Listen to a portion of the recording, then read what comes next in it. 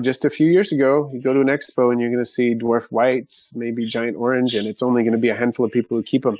The last expo I was at back in September, and there were so many people with isopods. It's really growing. And I heard somebody said this is like the next ball python craze. Welcome to From the Ground Up, where we talk to reptile keepers and breeders about all things cold-blooded. Sit back and have a beer with us. Well, some of you are driving. If you're driving, keep your hands tended to and enjoy the show.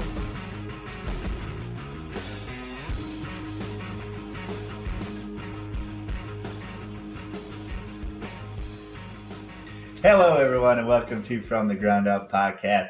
Thank you all for joining us. So today, we're going to talk to Russ of Aquarimax, but first, PortCityPythons.com, Port City Pythons on Instagram, Facebook, all that good stuff. Please follow us on social media, and please share this podcast. That would be great. If you could just tell a herper friend or invert friend or exotic species loving friend about this podcast. And I have like a weird request that's kind of narcissistic, but if you listen on iTunes podcast, we would love it if you would like rate with the little 5 stars or leave a nice review. Or a very brutally honest review. Okay. One of those. Leave a review. I don't know. It's just something I feel weird asking about. That you guys exist in front of a wall. yeah, I hate that you breathe. I hate that you breathe the same air. Yeah. But other than that, we have taken our animals out of brumation. And so all the fun stuff will be happening soon. But we have isopods available on our website and on eBay, except if you want clowns, pause. Because we're trying to keep up with the clown game. And what else? Is that it? We also have substrates available and good stuff like that. So check out PortCityPythons.com. Other than that, is there anything?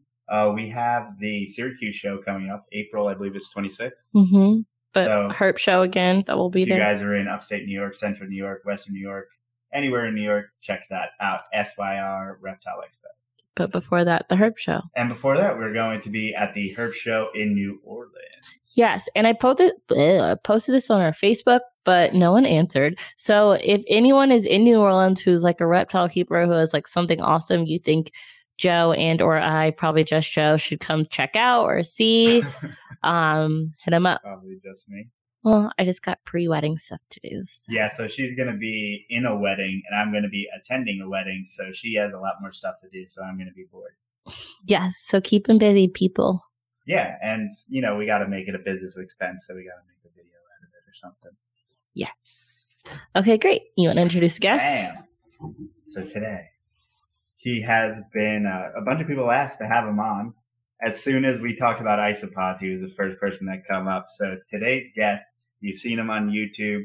He is Russ of Aquarimax Pets. Russ, thank you so much for being here.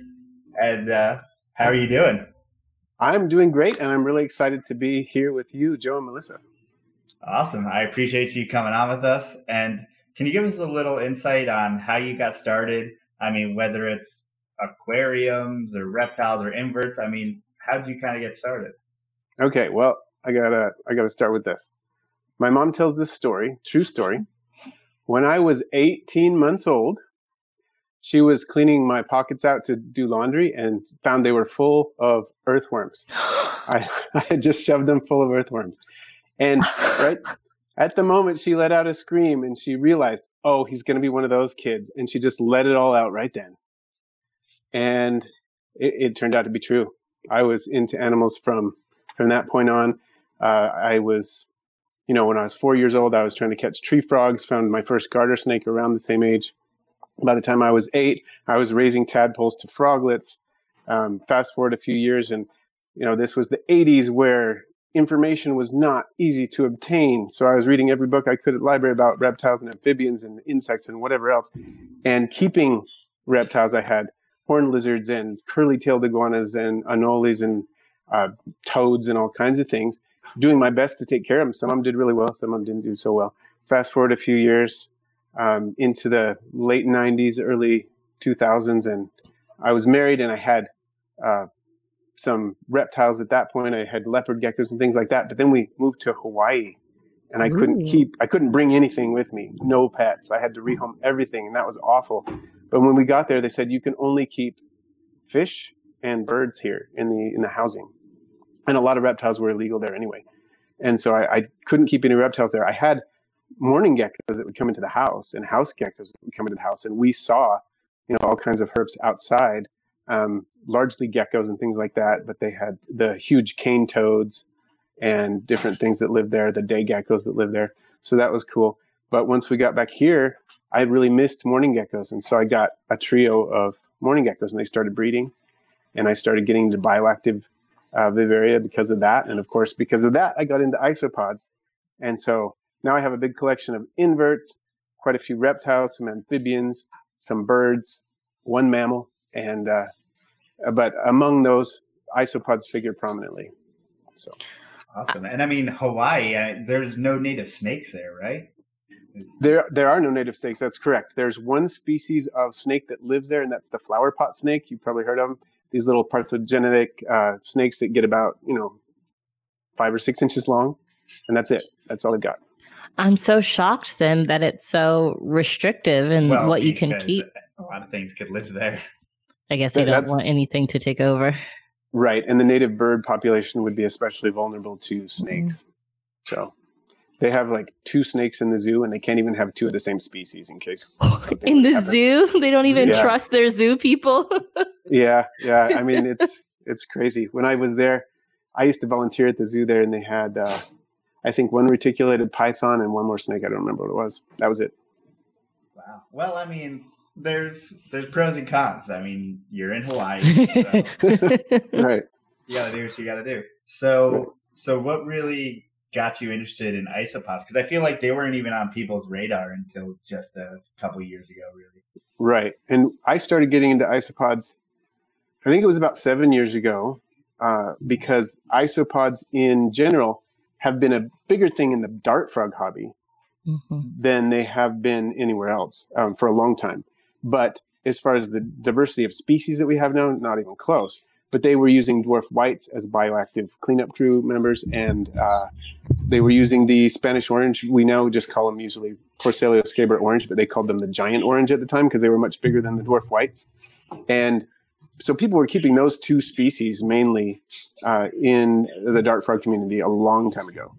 And so that's how I got into it, because I was looking into bioactive vivariums for my mourning geckos. Before I got any, I wanted to set up a bioactive vivarium for them. And doing the research, I discovered this thing about the isopods. And so I found a local dart frogger who had, maybe 3 or 4 species of isopods, and got some from him around 7 years ago, and including Spanish orange and dwarf whites. Wow. So what was your initial, setup for those animals, and kind of how has that changed over time? Well, I got to think back. I remember I did use leaf litter and cork bark for them. I remember that. But I was also, I used just cocoa fiber as the base substrate, and then we put leaf litter and cork bark on top of it. I could go up into the mountains here and collect oak and maple leaf litter, so that's mainly what I used.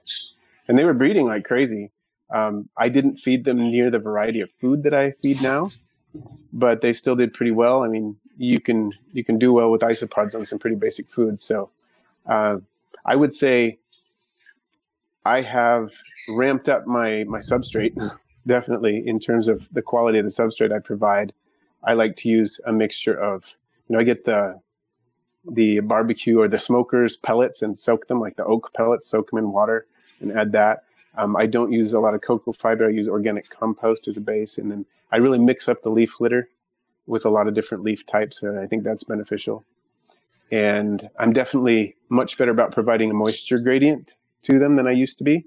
When I first started out, I was like, okay, I'm just going to be uniformly slightly moist, and that's all I'm going to do. But now, with things like the Spanish isopods that don't do well with that, they need moisture, a moist hide, but they need a lot of dry area too. And so I think I've changed a lot in that direction, especially as I branched out into other species. And why have you strayed away from coconut? Well, it's not that coconut fiber is bad necessarily, but there's a couple of things. One is if it gets too wet, it tends to go acidic, and that can cause mass die-offs. And it's just not as nutritious. If you're going to put, I've noticed, this is sort of a ballpark figure because it's an estimate. I haven't done peer-reviewed journal article submissions on this particular topic, but I would say that I've approximately increased the isopod productivity by about 3 times what it was on cocoa fiber just by changing the substrate to a better substrate. Wow. So, and I guess we can go back a little bit, but what are you keeping them in? Okay. Well, my basic substrate is, and I got this from someone on arachnoboards.com named Mickey M, who is she watches my channel and so on, and we've exchanged critters and things like that. But I always like to give her credit because she is the one who introduced me to the recipe. And you break up the recipe into roughly thirds. 1/3 is organic leaf compost, if you can get it. If you can't get organic leaf compost, then you try for an organic compost that doesn't contain manure. And if you can't do that, then get something with composted manure. And that's 1/3. The next third is the smoker's pellets. Oak is the best if you can get it. I've used alder. Alder works fine too, works pretty well. And basically, they look like rabbit food pellets or something like that. And you soak them in water and they expand and become like wet sawdust. So you mix that in and that decomposes and provides the wood that the isopods need. And then 1/3 is crushed up leaf litter, hardwood leaf litter. And I can get organic leaf litter here because we have a 1/2 acre and we don't spray our trees or anything or our grass. And so I collect that and I just put bags and bags of it in our shed. And then over the winter, just use it up. I could probably go through a bag in a month, a huge leaf bag in 1 month with all the isopods I have. And then, things like powdered eggshell for calcium. I add that, and then they need some bark. I like to use cork bark for hides, but I can add maple or oak bark too, because they'll eat that as well. And they don't really eat the cork bark, or if they do, it's so slow that it would take years. So that's kind of how I do it. And then a handful of moist sphagnum moss in one side, keep that moist, keep the rest of it drier. And depending on the species, anything from bone dry to just slightly drier than the sphagnum moss. And then ventilation, of course, super important. Some species need very little, like Porcelia laevis dairy cow doesn't need a lot.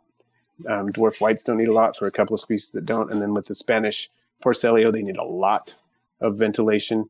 And most of the Armadillidium need a decent amount of ventilation too. So what are you keeping them in as far as like, what are they contained in? And then also how are you adjusting that to be properly ventilated? Okay. Well, for small cultures, I usually use a 6-quart Sterilite tub. Most of my smaller cultures are in there, and depending on the size of the culture, when it's a really small culture, I might put it in a deli cup. But when it's a small to moderately sized culture, I like to use the 6-quart Sterilite tubs. And if there's minimal ventilation required, I don't even need to add any because, it's not airtight, and that's fine. So for my dwarf whites, they're not ventilated any more than just the fact that the lid's not airtight.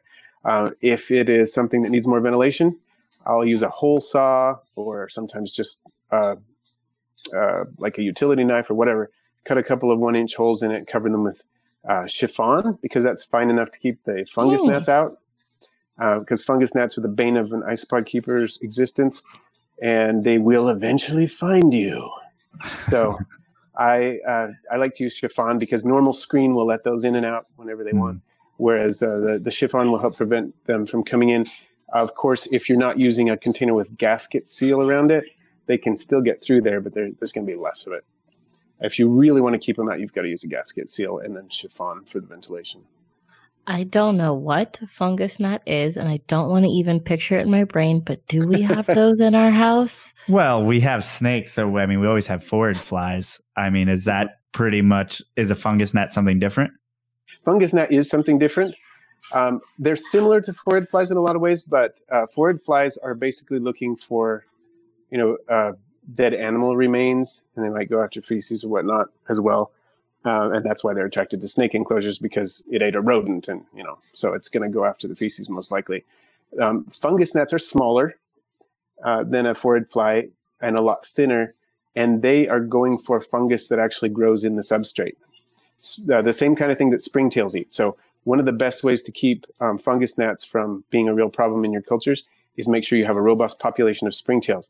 And isopods and springtails together, once they're thriving in a culture, they're going to basically outcompete the fungus gnats. They're not going to be a problem. Mm-hmm. But in that initial stage, when you have a dozen isopods or 2 dozen isopods in a 6-quart sterilite tub, there's a vacuum that needs to be filled, and those fungus gnats are going to come find that fungus and start eating it unless you have a ton of springtails in there.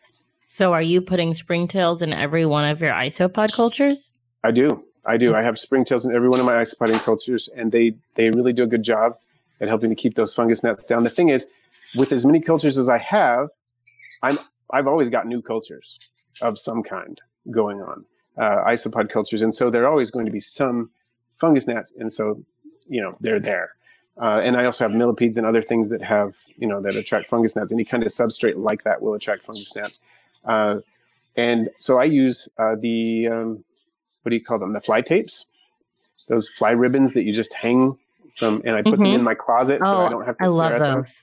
Yeah, and they're non-toxic, and they're really helpful, and you don't have to do anything special with them to attract the fungus gnats. They're naturally attracted to them just like houseflies are, and so boom, they'll get them. And as long as I keep those fresh, that really helps keep the fungus gnats down too.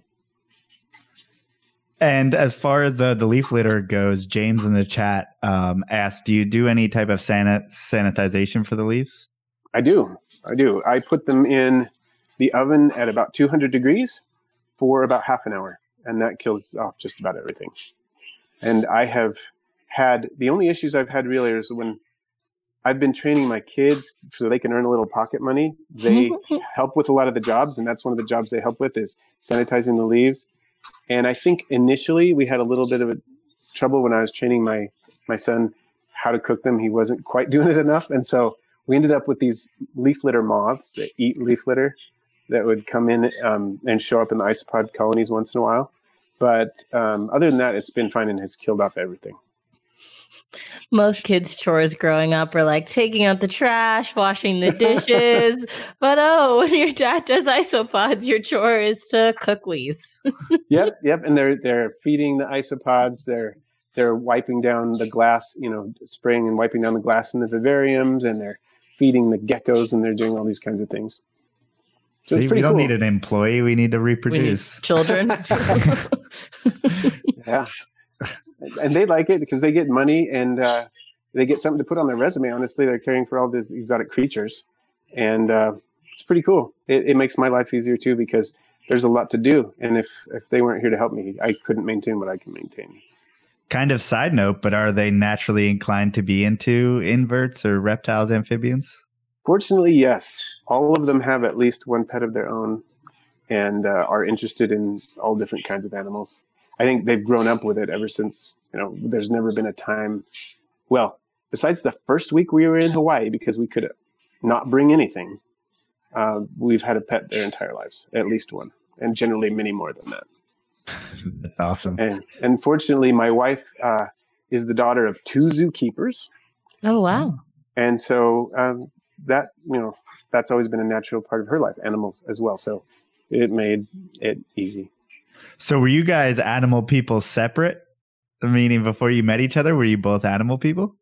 Well, by the time I met my wife, my in-laws had retired from the zookeeping business.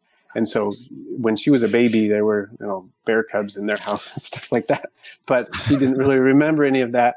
But they did have cats and dogs and goldfish and things like that. So in a sense, she had been surrounded by animals of some kind. She was not so connected to the exotic kind of things that I was into at the time, but she has since, grown into it and has enjoyed keeping them as well. There are some she's not as excited about as I am, but she has her own crested gecko, for example. The first crested gecko we ever got, I brought her to a reptile expo one year, and she was like, "Oh, this is pretty cool. That gecko looks really funky."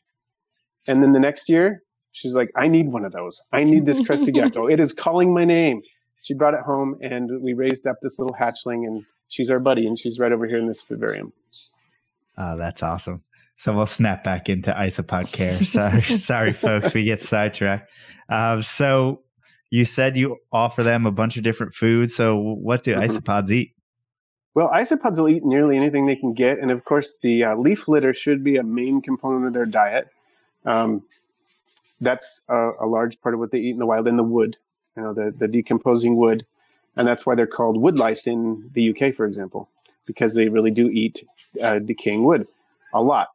So those two items should be present in their enclosure at all times. But supplemental foods are important for increasing their productivity and for general health and so on. So I like to offer them a variety of foods. For protein, one thing, my go-to is fish food pellets. I like to use goldfish pellets because they're they're a good source of protein. They have chitin in them generally because they have shrimp meal and things like that in them. And isopods, their exoskeletons are made of chitin, and so that's a good nutrient for them to have. And they also contain various other nutrients that are beneficial. So I give a lot of fish food pellets. I also provide things like Repashy Bug Burger and Repashy Morning Wood, foods like that. People who feed crested geckos and so on are familiar with the company, at least. They may not use those particular diets, but those are a big part of my isopods diet. And then there are tons of companies these days that produce other isopod foods. Supreme Gecko produces an isopod chow that I use. Vivariums in the Mist produces various other types of isopod foods, including dried mealworms. You can also buy those in bulk for chickens, and those are good food for isopods. Various things like that. And then as far as fresh fruits and vegetables, I like to use things like green beans. Canned green beans work fine, whether they're salted or not, doesn't matter. They love those. Sliced organic sweet potatoes, I can get those at Costco. Slice those up and throw them in, and they just munch those things. If you ever get a mango and you don't know what to do with the pit, put the pit into an isopod culture and they'll swarm all over it and clean the thing off. So just about any kind of fruit or vegetable they'll eat. And sometimes weird things like I have to, when I was just started out with my garter snakes when they were really, really tiny, and I would cut up the Reptilinks that I had to give them. I had the bigger Reptilinks for my corn snake and was giving them the little tiny bits. And sometimes they were such tiny snakes, they wouldn't finish it off. And so I throw that in there with especially dairy cows, and it's just gone. They'll eat it like lightning because they're protein craving species, as are some others, and they would just clean that up. Are there some fruits and vegetables that like provide or are better for them, or is it just kind of like all's a fair game, all's equal? Or I think just about anything. There's nothing that I really avoid, except I do tend to go organic with it, or at least peel it really well. And even if it is organic, I still peel it because some of the organic pesticides target invertebrates, and so yeah, I will peel it and make sure it's clean for them. But other than that, just about anything goes. And is there such thing? Because I know at least in my cultures, it seems like sometimes I'll kind of if I overfeed, I'll get some negative effects and side effects of that. So, I mean, how do you know exactly how much food to put in there? That is a great question. And a young culture is especially susceptible to that, to mold and things like that if the food doesn't get finished right away. And I would say that most people overfeed their younger cultures. And it's just important to go back in within 24 hours, see what's in there. And if they haven't finished it, if they're still actively eating it, go ahead and leave it in there. And if they're not, just take it out. And it depends on what it is. I mean, some things are much more susceptible to mold. Things like really moist vegetables or fruits like mango or banana are going to mold pretty fast. Fish food, if it's a moist enclosure, going to mold pretty fast. But things like sweet potato, you can usually leave that in there for weeks and it'll just slowly eat it and it won't mold under most conditions. So I think that's important. Just keep your eye on it. You kind of want to get to the point where they're almost finishing off what you gave them, but not quite finished with it, and then you feed them again. So is the cork bark, and I know I've seen so many people with cultures with cork bark in them, but like you said, it doesn't seem like they eat it. So I mean, is that just some type of like natural hide for them? Because I've seen people lift up a cork bark and there's like hundreds of isopods under it. Do they just benefit from that from some other way? I think there's a couple of different things going on. One of them, I think that cork bark, because it is naturally basically it has natural mold retardants in it because of the way the cells are put together, and they've got waxes that protect it. And I think that's part of the reason that isopods don't eat it, because it's not very susceptible to rot. So it's not very nutritious for them, and probably not very palatable for them either. That makes it a long-lasting hide from our standpoint. But I do think on the surface of it, I think things grow on the surface of it, and the isopods kind of graze it off. That my observations seem to bear that out, that there's something that will just grow on the surface, and it's not really the wood that they're eating per se, but they're eating something that's growing on it, maybe a thin layer of fungus that's feeding on whatever they're tracking onto the wood or whatever. And then there's some thigmotaxis going on. Basically, they love surfaces, and they need to feel like they're up against the surface, and cork bark provides a lot of that. And how many isopods, whether it's species, color phases, all that stuff, I mean, how many are available in the hobby? Oh, that is a great question, and it's changing all the time.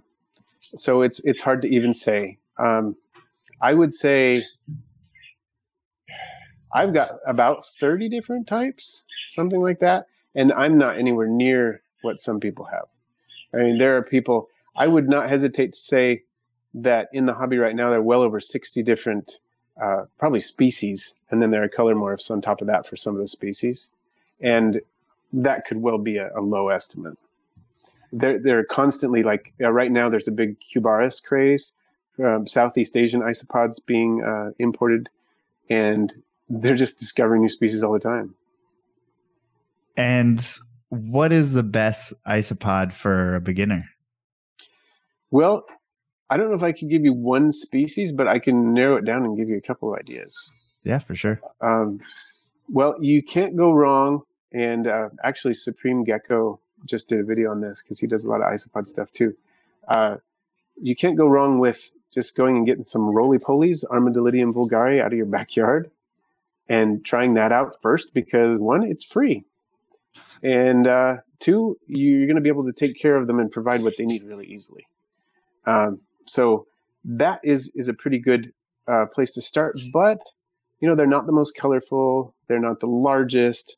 But they're a good thing to start with if you just want to see, how does this whole isopod thing work? And they're charming in their own way. I mean, I know Melissa has mentioned that isopods aren't her favorite thing just because they're bug-like in past podcasts and whatnot. And I get that.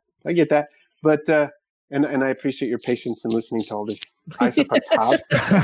But I think they do have a sort of appeal that people they kind of fall in love with them. And it doesn't really matter what kind they are, what color or whatever. But I would say that for me, one of my very, very favorite species is Porcelia laevis dairy cow, the dairy cow morph. And they are an excellent beginner isopod, one, because they're practically bulletproof. Two, because they get large compared to, the Armadillidium vulgare or any isopod you're normally going to find in your backyard. They get pretty big, an impressive size. They're very, very day active. And for someone who wants to see activity all the time, that's perfect. And then they've got these really nice, clean patterns on them. They're before, people kept Porcelio scaber Dalmatian morph, and that people still do. I have that morph. I got a couple different varieties of the morph, in fact.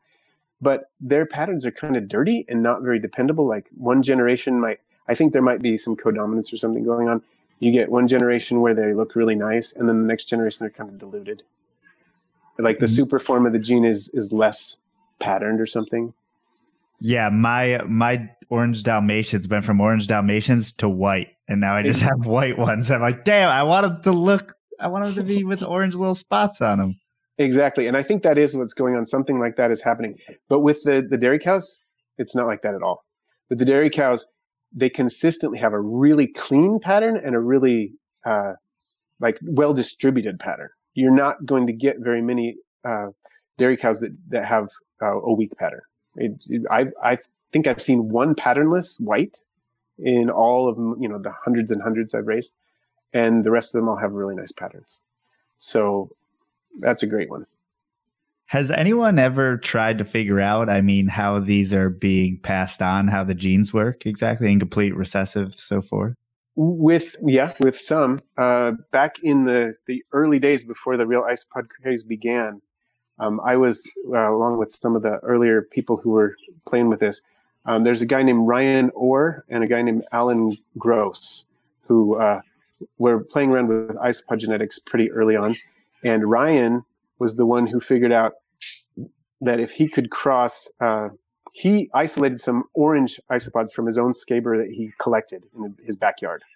So this was not one that was in the hobby. He found an orange one. It had babies, and he got a big population going. And he said, if this is the same species as Dalmatian, I should be able to cross these. And if it's single gene recessive, I should be able to get, F1s that are just wild types, cross those again, and I should be able to get some orange Dalmatians. So he did it.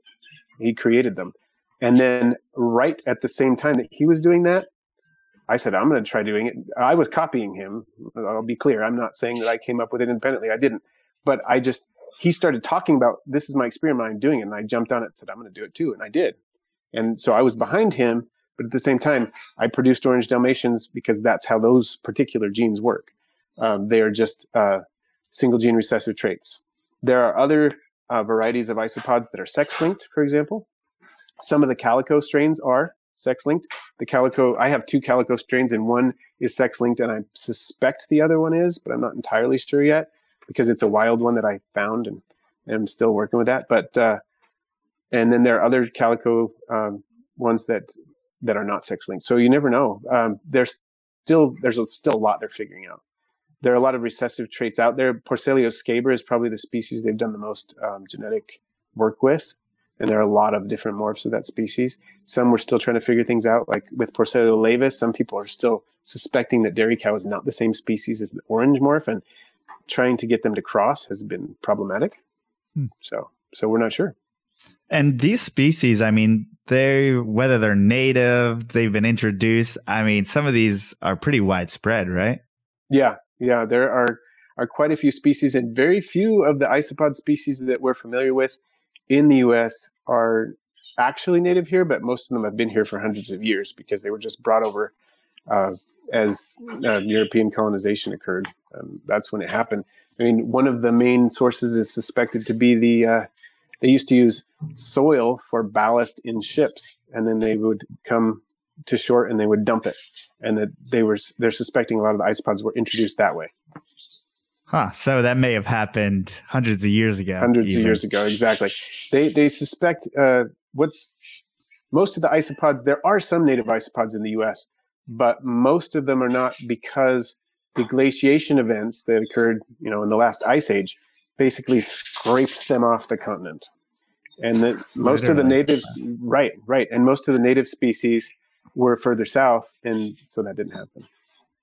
Wow. And I mean, are there any detrimental effects, to plants or any other wildlife because of these guys?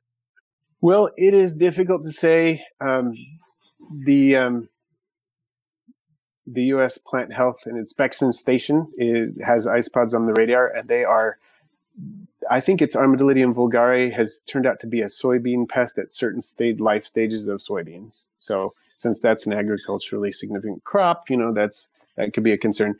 I think in most cases, isopods tend to go for, dead plant matter, but they're opportunistic, and they will go for live plant matter. I mean, I've had them eat my strawberries. That's about the only thing that I don't like about isopods outside my yard is that they'll eat my strawberries sometimes. So yeah, they will eat live plant material if that's what they can get.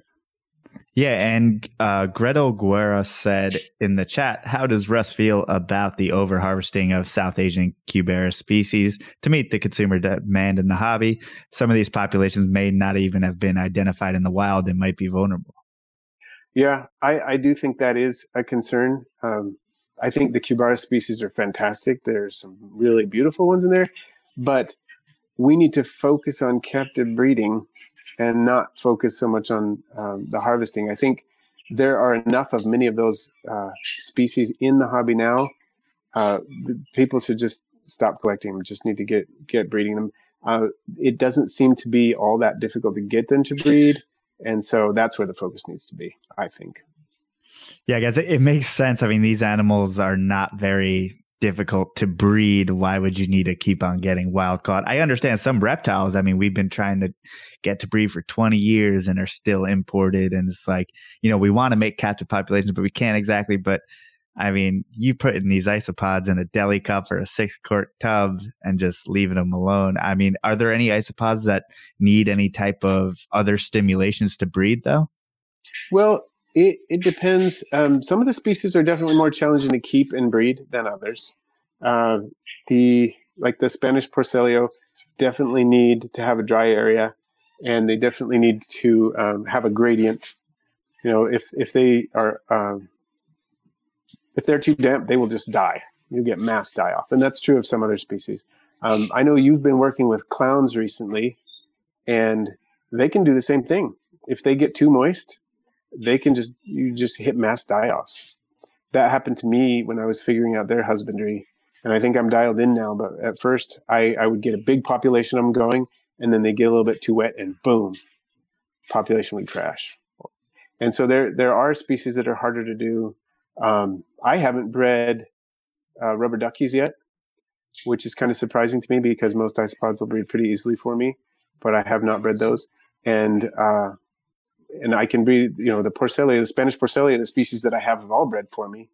I've got lots of Porcellio magnificus and lots of Hoffmannsegei and tons of Ornatus, but Ornatus is super easy. But, there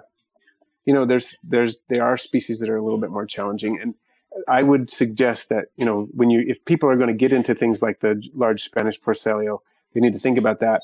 Are they really able to take care of them? Because you might be paying for some of them, $6, $7, $8 an individual. And then for the Cubaris, you might be paying $30. So you want to start out with something maybe a little bit easier. And when you say dry, is that dry in respect to other isopods, or is that like legitimately dry, if that makes any sense? Oh, that totally makes sense. For my Spanish Porcellio, I have a humid area where, like I was saying before, I put the sphagnum moss there, and I keep that area moist. I try to, wet it down pretty well, but I haven't wet down the other parts of their enclosure in months. It doesn't need it. They want it. They want to be able to go to an area where it is bone dry. And what do you do as far as spraying and stuff like that? Is that a weekly thing, daily thing? Does it depend on the species? Depends on the species, depends on the time of year, and and the ventilation in the enclosure, because the dwarf whites, if I were to wet them down twice a week, would probably be in a swamp because they don't have a lot of ventilation, so they're not losing a lot of moisture. But with most of my isopods, I usually wet it down twice a week-ish to make sure their moist area is indeed moist. And it does depend on the time of year because, for example, with central heating, you're going to get a lot drier air in the house. And then during the summer, we use a swamp cooler. And so the humidity goes up in the summer significantly here. So, I have to take all of that into account. And when you're keeping all these different species of isopods and stuff like that, I mean, is there any, if one species got into another culture or something like that, I mean, is that generally frowned upon? Is that bad? It is. And part of the reason is because of the mutual exclusion principle. Basically, you can't have two species occupying the same niche over a period of time without one of them losing out. And that tends to happen with isopods. In the early days, I inadvertently experimented with that. And then I have done some other experimentation deliberately just to see what I can discover. But when I first got my isopods, there were dwarf whites in with all the cultures that I got. And I learned after a while that was really bad for, say, the Porcellio scaber orange. They would eventually start, they weren't reproducing very well because the dwarf whites were taking over. And so I separated them, and then they did fine. And I've done some other, that just tends to be the case. It depends on how varied your ecosystem is. So if you have a huge vivarium with different, microclimates, different microenvironments in there, you might have several species that do well. Just because there's resource partitioning going on, they're not in direct competition. But in a smaller enclosure, that's a lot less likely to happen. And so, for example, in the leopard gecko bioactive vivarium that we have, I decided to seed it with, I think, 3 different species and see, what happened. So I put in the dwarf purples, I put in powder blues, and I put in zebra pillbugs. And for a year and a half, they all coexisted peacefully. And I was like, oh, isopod utopia, it has been achieved. This is cool. But no, what happened is the powder blues, which I should have known because powder blues are crazy prolific breeders, they eventually just made all the zebras disappear. And for a year and a half, though, the zebras were doing fine and reproducing, and there were good numbers in there. And then suddenly they were gone.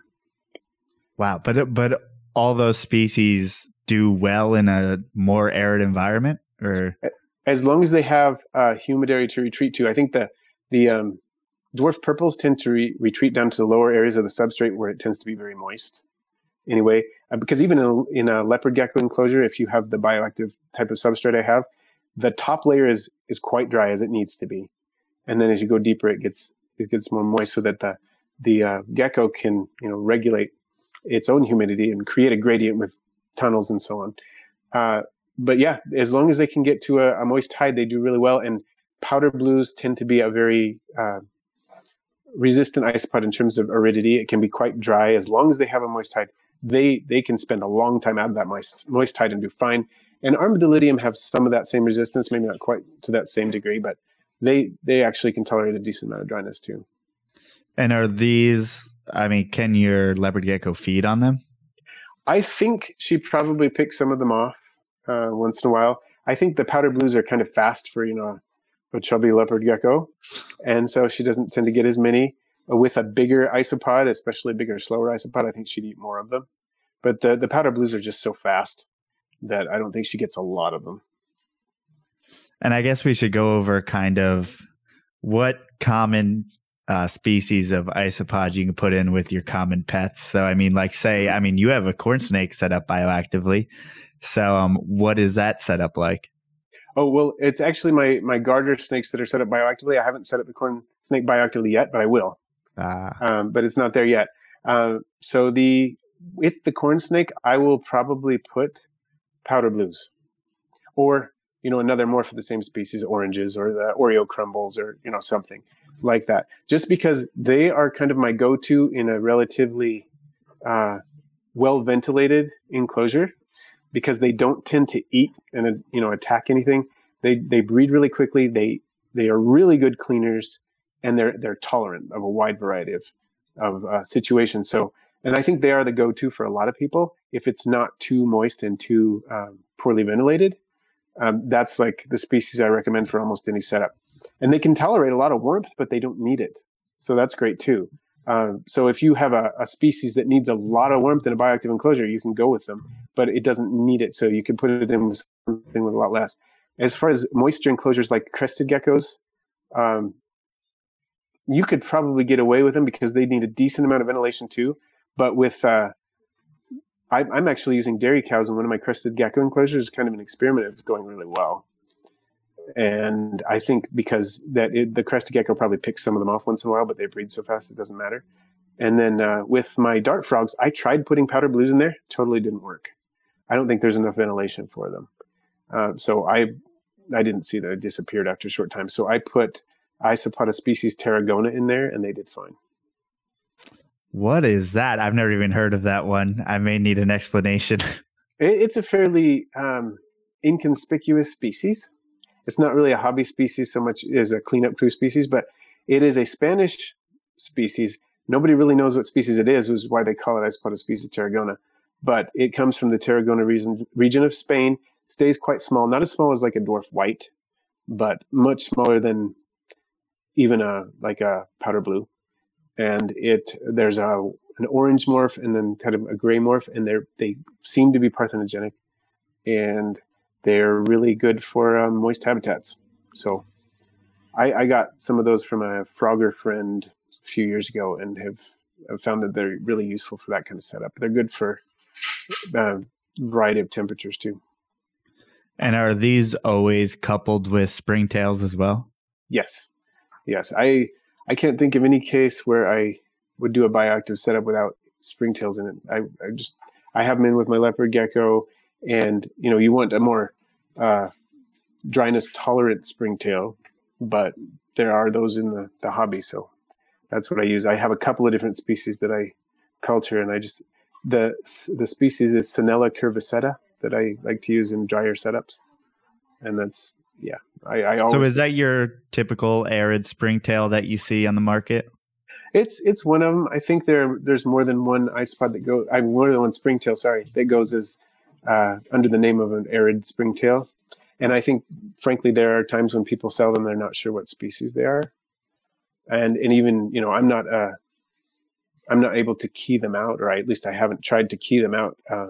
But I was able to narrow it down so that I'm reasonably sure that the species I use is Sinella curviceta, and the other species I use for the more humid setups is Fulsomia candida, but I could be wrong. Yeah, as someone who has the arid and temperate species, hell if I know what they're both little white jumpy things. Yeah, exactly. Go ahead.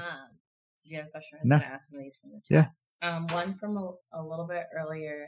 James Lewis asked, I'm assuming he's talking about isopods. Do they include gut protozoans like termites so they can digest wood, or can they digest the cellulose themselves? That is a great question. I'm trying to think. I know I've read about this, but I can't recall right now. My first reaction would be that they probably do have the gut flora that helps them digest it, but I don't want to, just misstate something because I can't quite recall at the moment. But that's my impression that they do. Awesome. Maintain those bacterial flora. Then my mic's off. Thank you. Well, mine was off. We're so in the bad at doing that so today. We're 2 for 2. Gretel asked, how many species? Wait, no. Well, she did. She said that already. Wait, there was another one. Shoot. There was someone who said something about. Someone said something about I'm gonna zebras. have to start doing the... I'm sorry. Someone said something about zebras. Oh, they said, I want to set up my Zanata in a bioactive. What species should they? I don't even know what a Zanata is. That's a king snake. You saw one. Wow. You saw one last podcast. Wow. Okay. Okay. And then what species should they use for that? Well, if I'm not too familiar with that species of king snake. So is that one from a more temperate setup or a more desert setup? Yeah, so I believe it's an animal that lives at elevation, so it's going to be... Okay, more a montane setup kind of thing. Okay, well, you got options there then, but I would still probably go, because it's going to be decent ventilation, I would go with a Porcellonides pruinosus, a powder blue or other powder, just because that seems to be the least trouble-free. There are isopods that have been suspected of attacking herps, just because they're very protein craving. You'd want to avoid something like that, but you're safe with the powders. And I hope Zanata is one of the ones at elevation, or else someone's going to correct me tomorrow. Sorry, I'll correct guys, you right now, so it's okay.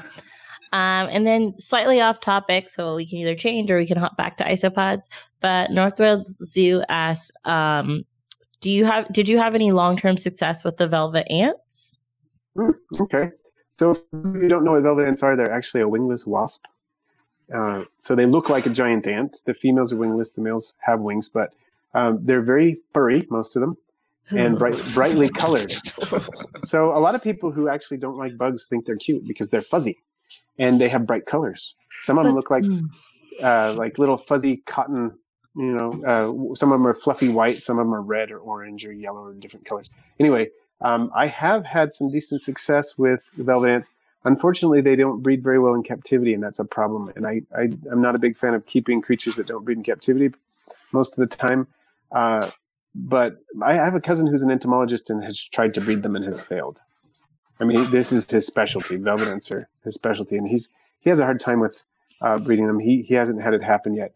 But I have had good success keeping them, but their lifespans are not incredibly long. They only live a couple of years. But I have one... I have 2 right now, and they seem to be going strong. So, they usually only have a captive lifespan about 2 years, and I hope they don't become too popular because I don't want the wild populations to be, diminished. Diminished too much. They are very common, and there are something like 8,000 species of them in the world, and Wow.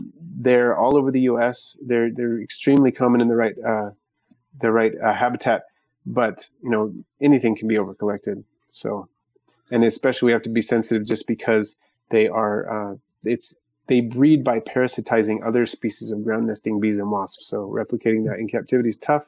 So I'm never going to be collecting them in large quantities. Yeah. Wow. So, I mean, I always wonder because it seems like inverts really people depend on wild caught animals, and that's just because there's such like niche ways that they reproduce like that. I mean, what are the triggers to get them to reproduce? Yeah, and that's the thing. It's a very velvet ants are very, very specific. I mean, they're kind of an extreme example because there's a lot of inverts that can be captive bred, and most of the ones I keep can either be captive bred or I'm trying to get them there, things like that. But I would say that velvet ants specifically, you would need to have a ground nesting bee or wasp species, the one they parasitize. You'd need to have the entire system of that colony going because they need to go in there and find the cell and lay their egg in the cell so that they can parasitize the larva. I mean, it would have to be that specific. That's a lot. And what do you feed a velvet ant? The adults are super easy to feed. They're nectar feeders. And so you can feed them sugar water, like a hummingbird, essentially. You can feed them beetle jelly. I like to give mine beetle jelly, and they seem to love it. Or you can give wait. What's beetle jelly? And where do you purchase beetle jelly? Well, beetle juice. Bugsincyberspace.com is the one great place to buy it. Actually, in Asia, beetles are a huge thing, especially in Japan, as a hobby. And so they created these jellies that don't spoil, and they're nutritious for the beetles and so on. And they ship them over here, and you can use them. And so I buy mine from bugsincyberspace.com. And basically, it's this little container. It looks like a condiment container, like for ketchup or whatever. You just peel it off. It smells like brown sugar or fruit, depending on which flavor it is. And you just set it in there, and they will just nibble at it. And my desert beetles nibble at it too. And it's a really good diet for them. It has protein and all kinds of nutrients in them. What is it? And it's basically, I think it's at least some of them are carrageenan gel based, and then they just put sugars and amino acids and different things in there. And it's super easy to use because as it dries out, you just hydrate it. It doesn't rot, doesn't attract bugs. Ironically enough, it attracts the bugs that you want to feed, but it doesn't attract things like fungus gnats. So it works really well. So like we could eat it? Most of them do say not for human consumption, but I did see a YouTube video where someone was eating it. I'm sure they just don't make it in like a commercial kitchen that's sanitary for human consumption. I'm sure, I mean, you could probably lick it and survive. Yeah. Yeah. I did see a YouTube video where someone just took some and spooned it up and was eating it and talking about it as they ate it. Oh, I want to watch that. I want to know what beetle jelly tastes like. These are like the little things that like you could, that may be normal for people who are in that particular hobby, but for us, it's like very left field. So yeah, I can understand that. Yeah, I'm not tasting anything we're giving to our snakes. None of that's coming anywhere close to my mouth. Oh, I'm right there with you. So Darren, I think this is a little bit of a transition here. So does he, speaking to you, does Russ know if isopods are safe to use in arachnid enclosures? Certainly. You do have to think about your particular situation, which species you're keeping together and that kind of thing. But there are a lot of people who keep isopods successfully as cleanup crews in with their tarantulas. So yeah. And you know, that's not a blanket statement that I said every isopod species will work for every tarantula, or every other arachnid. People keep them with other arachnids such as scorpions. They keep them with other various types of arachnids. I have kept them with my tailless whip scorpions, for example. And yeah, you can do it. They work pretty well. Awesome. Next question is from Make It Kate.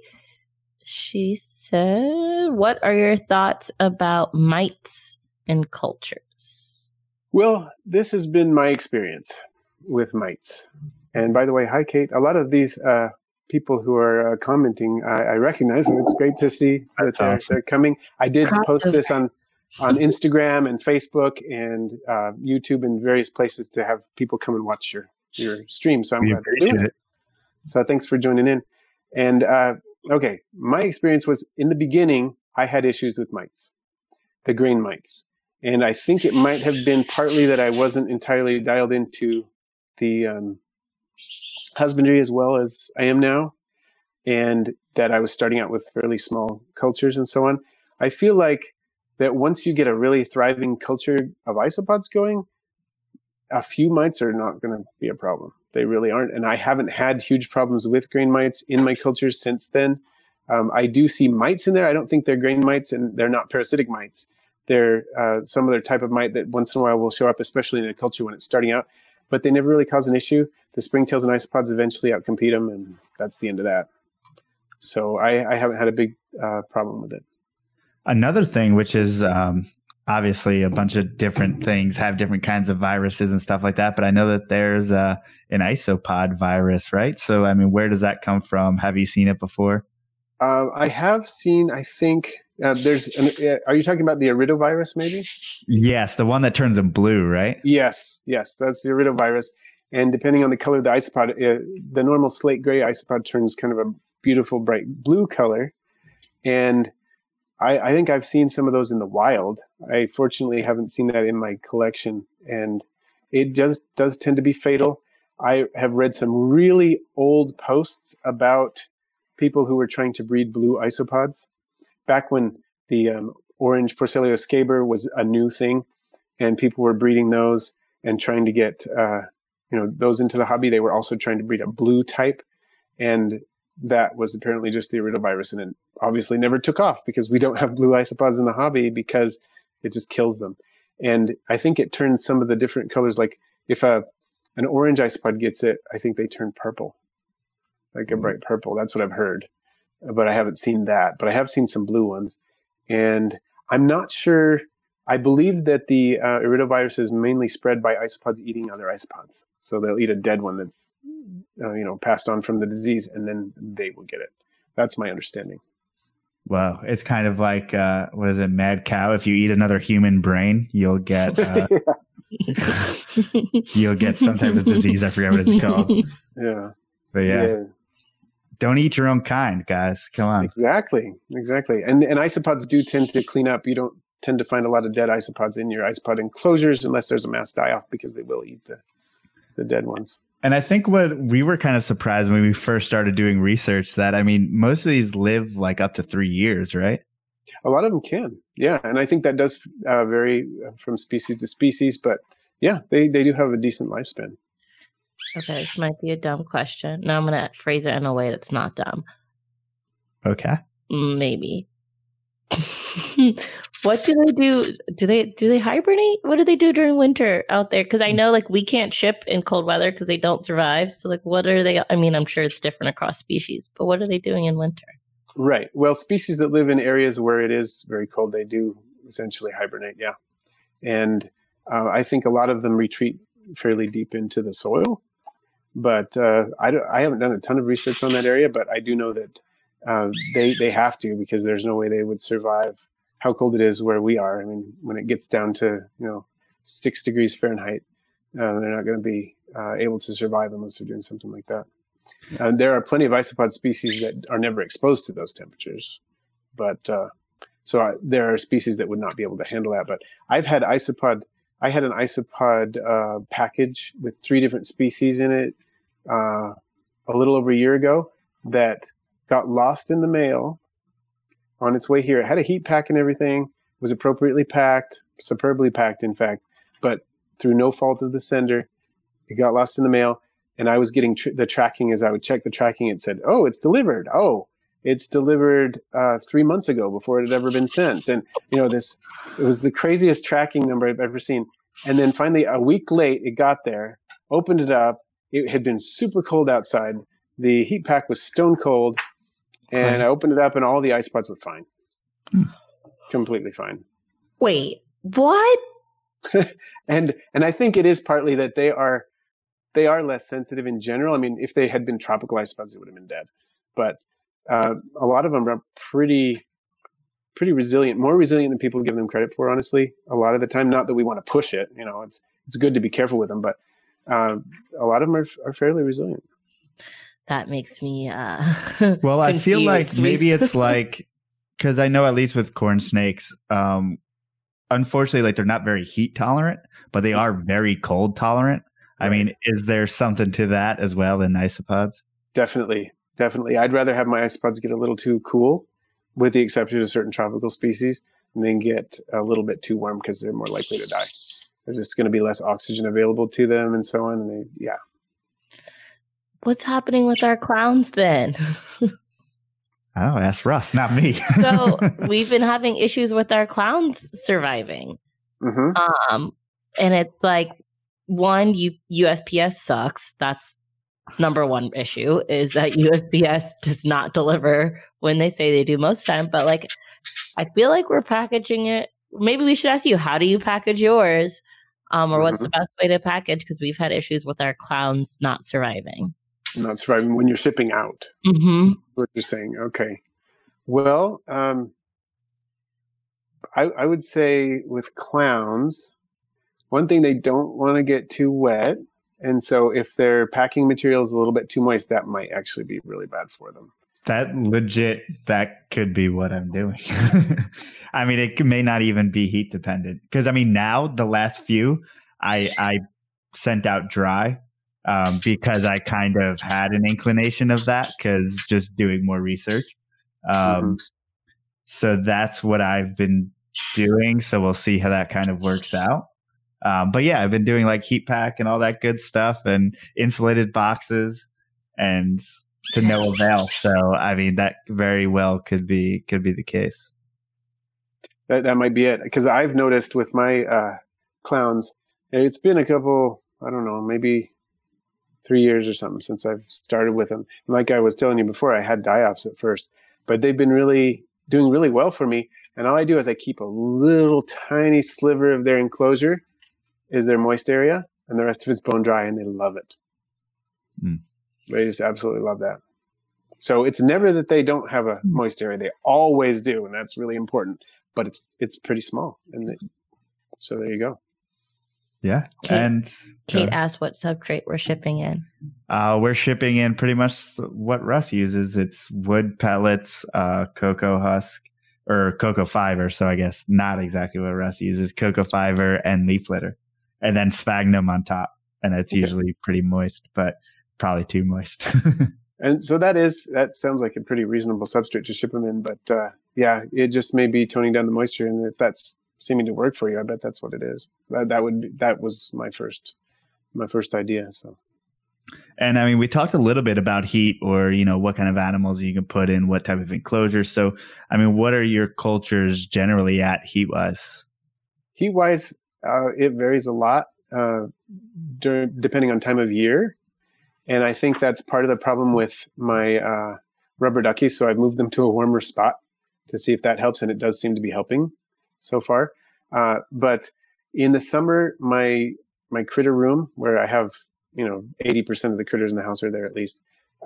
There are it's about 78 in the summer, and it goes down to about 65 in the winter. And for most isopods, that's totally fine. Anywhere in there, and some of them can go a lot lower without any problems. Some of them go significantly warmer without any problems. But that, I would say, the sweet spot for most isopods that are kept in the hobby, somewhere in the 70s. And then there are a few that like it a little warmer, a few that like it a little cooler. Gotcha. And is there any type of seasonality to it? Meaning, like, do you see production stall or get heavier at any certain time of the year, or temperature based? Yes. And that does depend on species. With some of the species, it doesn't matter. I feel like I could put them in my fridge and they'd still be reproducing. But like dairy cows are just amazing, and they do not care what time of year it is. They're just going to reproduce like crazy. And there are other species like that too. But with, for example, the clowns, they seem to like it warm, and so they're reproducing more in the summer. Not that they don't reproduce at all when it's cooler, but they seem to slow down. Same with dwarf whites. Dwarf whites I'm just producing loads of them in the summer, and then in the winter it really kind of tapers off a little bit just because it's cooler in the room. Those are probably some of the more extreme examples. There's some seasonality in reproduction with some of the Spanish giant Porcellio species, like Porcellio magnificus and Porcellio hoffmannsegii. They seem to like produce a couple of clutches, maybe 2 or 3 clutches in the summer, and then kind of stop for a while. And but Porcellio ornatus, another giant Porcellio species, it's just like the Porcellio laevis and just produces all the time. So yeah, that's awesome. As far as like you have isopods that are getting to a legitimate size where stop it with that face. Just I mean, how big exactly are say awesome. Hoffmannseggi or the other giant isopods as you call them, the Porcellio? They get pretty big. I would say, and one thing to keep in mind is that most of the giant Porcellio look even bigger than they are because they have really long antennae. And then on the terminal end, they have really long uropods, the males. The females have shorter uropods, but the males have really long uropods. So that adds to this impression of size. But Hoffmannseggi can get to around 2 inches, maybe a little bit less than 2 inches, including the uropods. I think there's some that may actually get bigger than that. I don't have any mature males. Well, thing to talk about isopods is that they're reproductively mature at smaller sizes than their full adult size. So I have a reproductive population of Porcellio Hoffmannseggi, but I don't think any that are maxed out right now. I've had maxed out ones that have been passed on. But yeah, probably approaching 2 inches in length. And then the Magnificus is about the same, but some people say it's bigger. I don't have any that are that big yet, although they're reproducing, and I have tons of little babies in there. But they tend to be wider, so that they look bigger in that sense, just because they have the girth as well as the length. So yeah, and there are some people I've talked to who are getting some Chinese desert species that are bigger than that are like 2.5 inches, maybe 3. Oh, yeah. And there are some aquatic species too, or semi-aquatic species. Of course, there are aquatic species that are a foot long, but that live in the bottom of the ocean, and people are, I think, more aware of those than they are some of the hobby isopods. But there's some semi-aquatic, like brackish species and so on, that can get up to about 3 inches, and that people are trying to keep and having mixed success with. So is there some type of like contest who can find the biggest species of isopod right now, or what? I think so. I think people are trying to find out what the largest terrestrial species is that they can get going. And the biggest ones that I've seen is that Chinese one. And I don't know. I don't know if it's really in the hobby yet or not. As far as being widespread, I haven't seen it a lot, but I've seen pictures of it, and it's pretty big. So, but I think people are excited about the largest one to see what they can find. Yeah. You like just saying Magnificus? I just like the name. I don't know if I ever want a crustacean that big in my house, but I like the name Magnificus. Like for you, when they get that big, they turn into cockroaches in your head. Yeah. Just the ones we saw at the show this weekend. Couldn't tell you what species it was. Hoffmannseggi. Is that what we saw? Yeah, they look like just cockroaches. That's full on. I can kind of see that. Their body, there's something reminiscent about that with the antennae and so on. And fortunately, my wife isn't too worried about it. She did ask that we never, ever, ever keep cockroaches of any kind. I totally get that. But we do have those isopods. She allows those, even though they have some superficial resemblance to roaches. Well, she also allows like death-fiending beetles and velvet ants. So that's pretty cool. Yeah, yeah. The agreement was no tarantulas, no cockroaches, and nothing with medically significant venom, and I'm good with that. That works for me. See, to me, the fuzziness of the velvet ant actually reminds me of a tarantula because they see that the fuzzy looking nature of the tarantula. I'm like, oh no, I don't. I think for some it's more endearing. For you, it's more creepy. If you put that color on a snake or something else. Well, there's plenty of people that think snakes are creepy. I know. So are there I'm sure there's isopod people who are like, oh, snake never. Yeah, that's true. I can never figure it out. You can never predict what's going to creep different people out. And it's kind of fun though. I mean, you got to respect it, because for me, if there is something that's creepy, I guess it is tarantulas. I'll hold a tarantula. I've held them before. I think they're cool, but I get a little bit nervous about it for whatever reason. It's the legs. Too many legs. Will you hold like a millipede or a centipede? Do you like that? Yeah, I have like 6 species of millipede, and centipede. We do have a centipede. I won't hold one just because it could bite me. But the millipedes, yeah. Even my daughters will hold millipedes. They're totally into it, and yeah, I think millipedes are super cool. Some of those fast-moving like centipedes are super scary. I'm scared of them. I'm like, get these things away. But they're cool. But it just, it's kind of like Tremors, or it's something from a horror movie. But they're cool in their own right.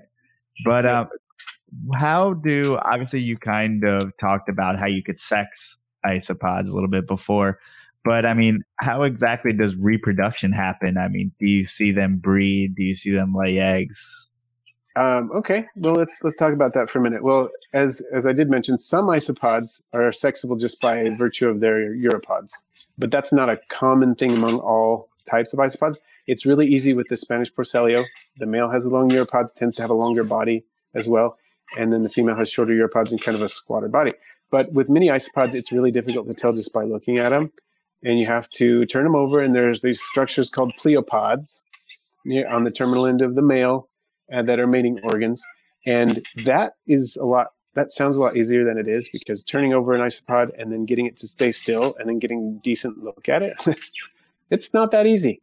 But generally, it's not a big deal, because you're getting a starter colony of 10, 12 or more, and you're going to have males and females. Not a big deal.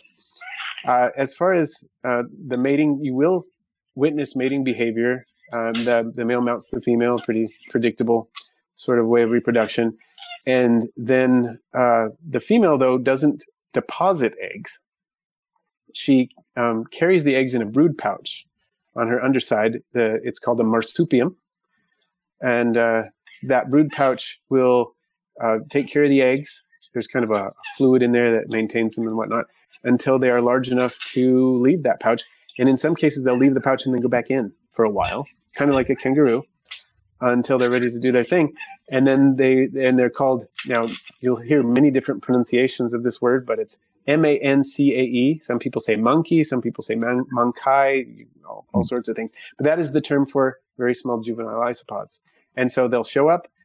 They look like pale versions of the adults, typically. A lot of times they're fairly colorless. And then since they're communal, you don't need to separate them or anything, and you just raise them out. I know you know this, but for the benefit of our listeners who may not know this, that's how it works. It's pretty easy. Yeah, I mean, it's so awesome. I mean, I've seen pictures of people who have gotten, the babies, who now I want to call them monkeys because that sounds more fun. On the female's belly, pretty much, and it just looks, amazing. It's very, very cool. Yeah, I was messing around with a macro lens the other day and saw a female with the marsupium full of eggs, and I was thinking, how cool would that be if I were to get one when the babies are exiting the pouch. I remember doing that as a kid, picking one up, and then the babies start running around out of the pouch. Oh, wow, I was mesmerized. And so I'd love to get some close-up footage of that sometime.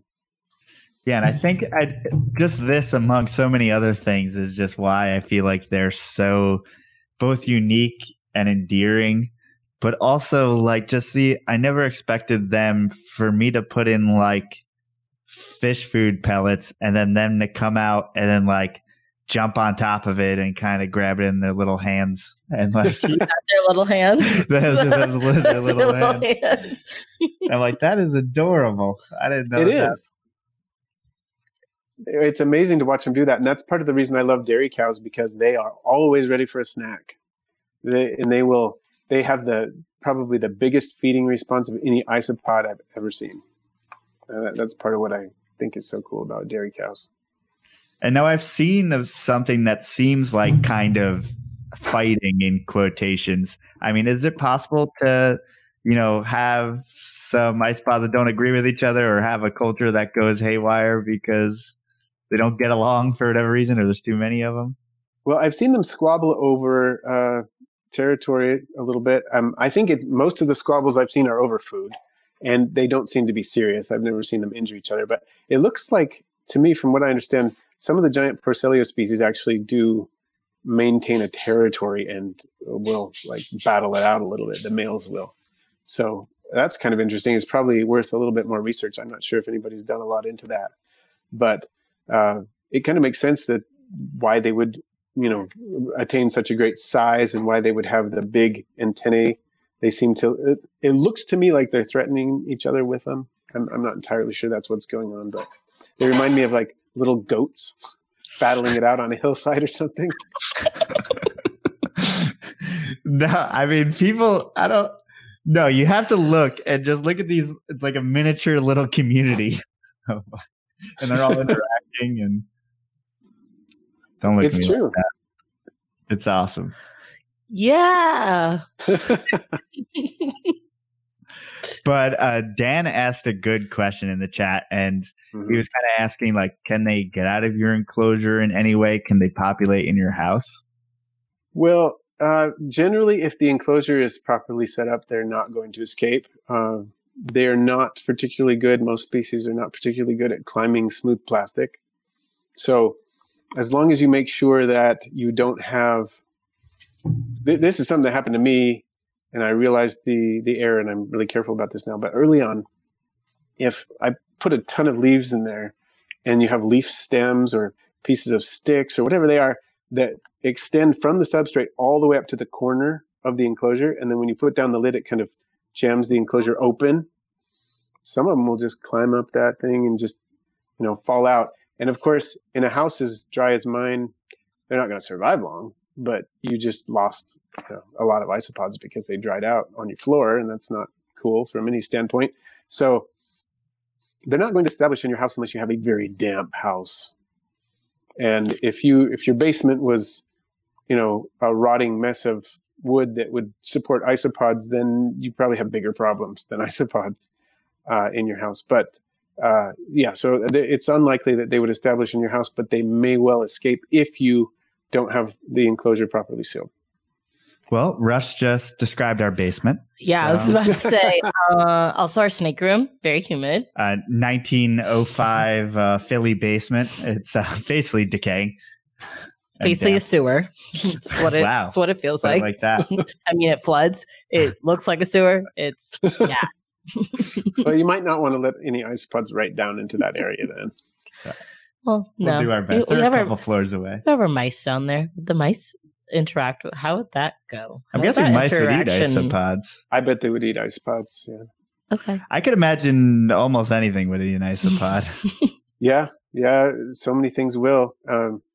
I've often thought that there's some of the marine or the larger pufferfish would eat some of our larger isopods. It'd be nice crunchy food for them.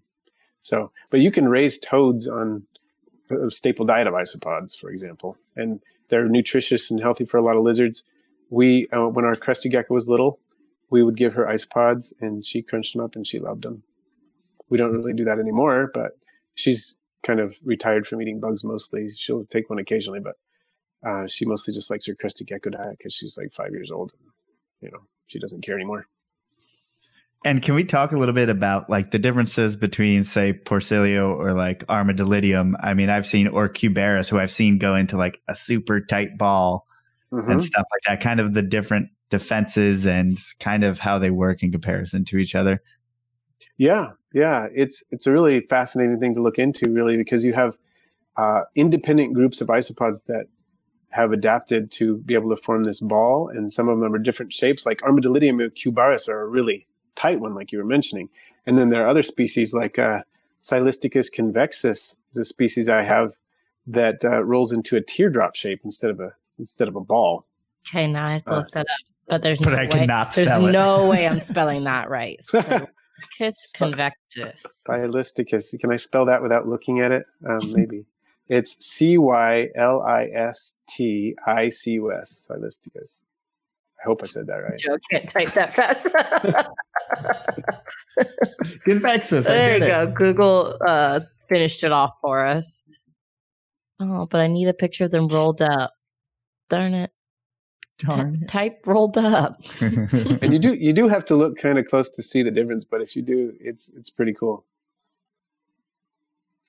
Oh, Google failed us. And they look kind of like the in-between of like Armadillidium and a Porcellio or something.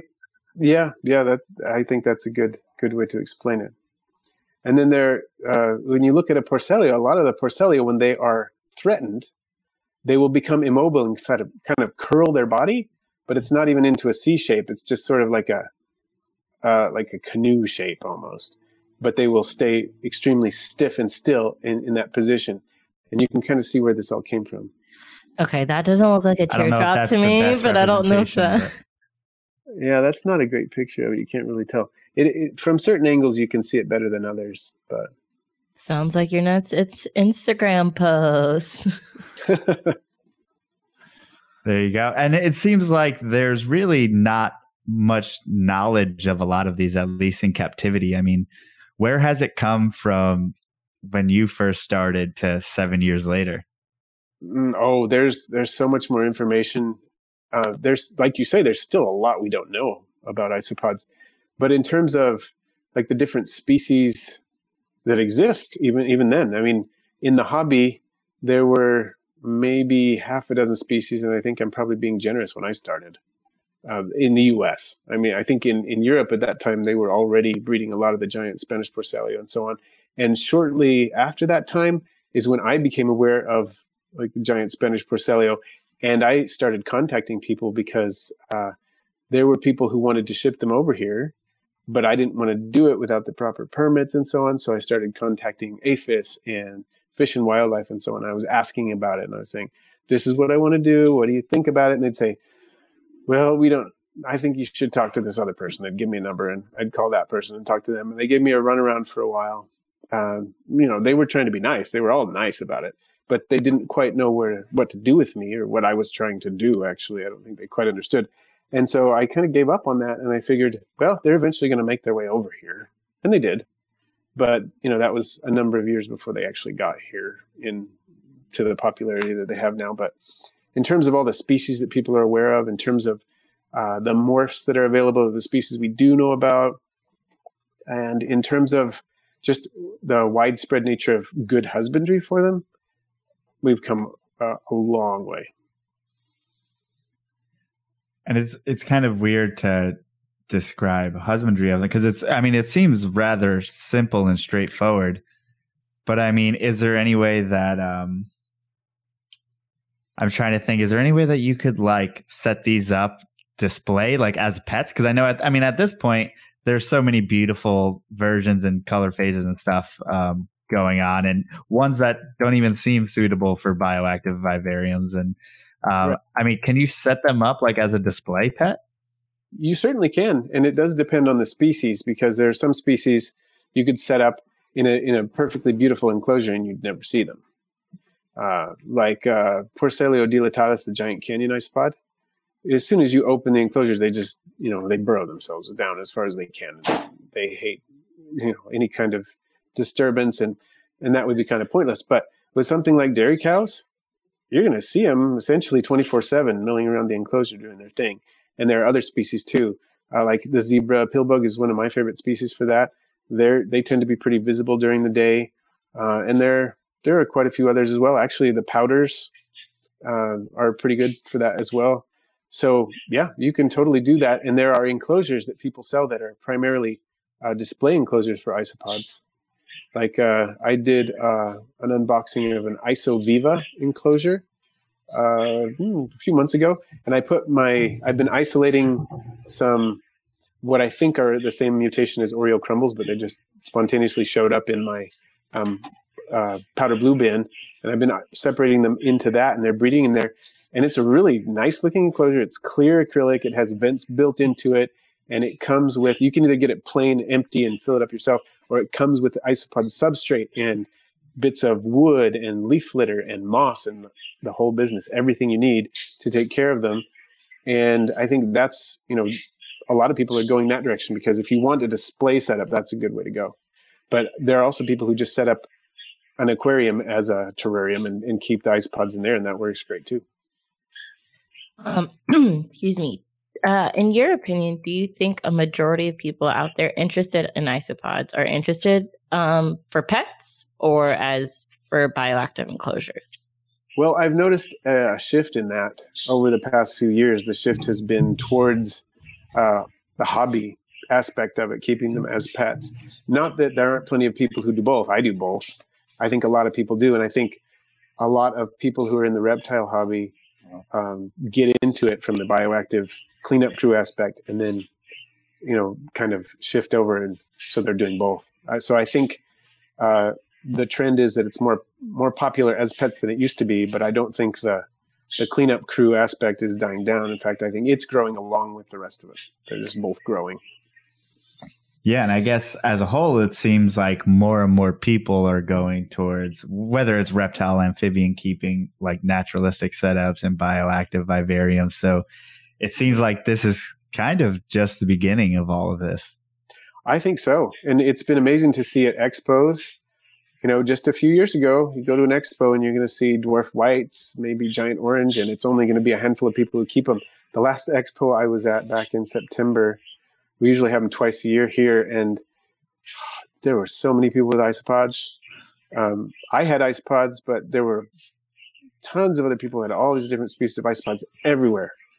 It's really growing. And I heard somebody said this is like the next ball python craze. And maybe it's true. There are so many people who are getting into it, and it just seems a natural fit for so many reptile keepers because it's connected. A lot of people are interested, not everybody, but a lot of people who are interested in one are interested in the other. Right. Yeah, and we already have the sickness of wanting to collect things, and even if you have one species, you want it in this color phase, that color phase, this kind of thing, and right. Yeah. And a lot of those same attractions too, in terms of husbandry. It's so easy to keep isopods. If you have a reptile room and you have a little bit of shelf space, you can have 15 different types of isopods right there and hardly have to worry about it. Yeah, and if you're like me and you have a snake room that's kept at like 80 degrees, it seems to even be better. I mean, it seems like mine reproduce rather quickly and do well, at the higher temperatures. Right. And a lot of them really do speed up at the warmer temperatures. Lance from the chat asks, can you put peace lilies' dead leaves in bioactive in cages? He'd love to give it to the bugs, but he understands that it's poisonous. No idea what he's talking about. A couple things. I know what you're talking about with peace lily, like the Spathiphyllum species of peace lily, I think is what you're talking about. They're the ones that you may have seen in the little betta jars. That was a craze. It's kind of an unfortunate situation. They put the fish down in the jar and have the peace lily coming out of the top. Some of you may have seen those in like Walmart or something.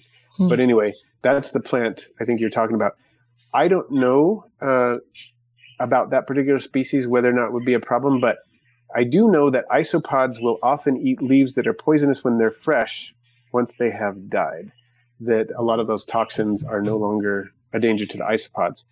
For some of the leaves that are like walnut leaves are not particularly good for isopods. They do have toxins in them when they are dry, but isopods will eat them when they're dead. And there are some people, there's difference. It's kind of a controversial leaf as far as isopods go, but I've read some scientific literature on that particular leaves that they will avoid when they're green, they can eat when they're dry, and it's safe for them. I'm not saying that this is necessarily true with peace lily, but I would say that a dry leaf is probably safer than a recently dead one. Is there anything that's really like taboo when it comes to keeping isopods? I mean, for us, for reptile keepers, I mean, don't use a hot rock. I mean, that's pretty taboo. Or, some things that are just straight up outdated. Is there anything like that? Any little things to avoid as keeping isopods? Well, that is a good question. I'm trying to think. Most people are really pretty careful about, pesticides on produce. I think that is a very valid concern. You don't want to introduce pesticides in there. People worry about mites, like was it Make It Kate, I think, who brought that up. Mites, people freak out when they see mites in their enclosure, and they really are annoying to deal with. But so I think that's one of them. And I'm trying to think of what else. Fungus, visible fungus. I mean, in a healthy isopod enclosure, there are going to be various types of fungi growing in there, and it's just part of the system. But if you see, for example, a mushroom sprout out of your isopod enclosure, that can worry people, and with good reason, because some of those could be toxic to humans and or to the isopods. I haven't had trouble with any toxic ones, although in my earlier isopod keeping, I did have some some mushrooms actually grow in enclosures, and I got worried about it. And that was part of the reason I stopped using the cocoa fiber. But I think also dialing into other aspects of husbandry, better ventilation, that kind of thing helped with that as well. Awesome. And I mean, I know for me, I've had my sweet potatoes start growing. Yes, I have seen that too. Really? Yeah, it's like, you put I guess a little bit too big of a sliver of a sweet potato, and then all of a sudden a week later it just starts growing. Yep, I've definitely seen that. Are there trends in like the isopod market with like certain species, like similar? Oh, like things get popular. Right. Do things just like blow up and all of a sudden, and then like all the isopod breeders start focusing on this one species and then it gets saturated? Like, does that kind of happen in the isopods like it does in snakes? To some extent, yes. I would say that it's interesting because isopods don't reproduce at the same rate as, they're definitely be able to produce a lot more isopods in a year from a couple of isopods than you would from snakes. I mean, right. They're pretty prolific, and some species are crazy prolific, but I would say that in terms of invertebrates, they're actually kind of slow compared to some other things like roaches or, things like that. So people, they don't saturate quite as quickly as some other things would. But they do get there. And I've noticed, I saw the big push when the Spanish giant Porcellio came out, and they were the rage, and they're still really popular, and they're still fairly expensive. I mean, they've come down in price, but they haven't come down a lot. I mean, still you're paying more than $1 for most species of the giant Porcellios individually, individual isopod. But then the Cubaris, the rubber duckies first, and then a lot of the other Cubaris species hit the market, and now they're the big thing.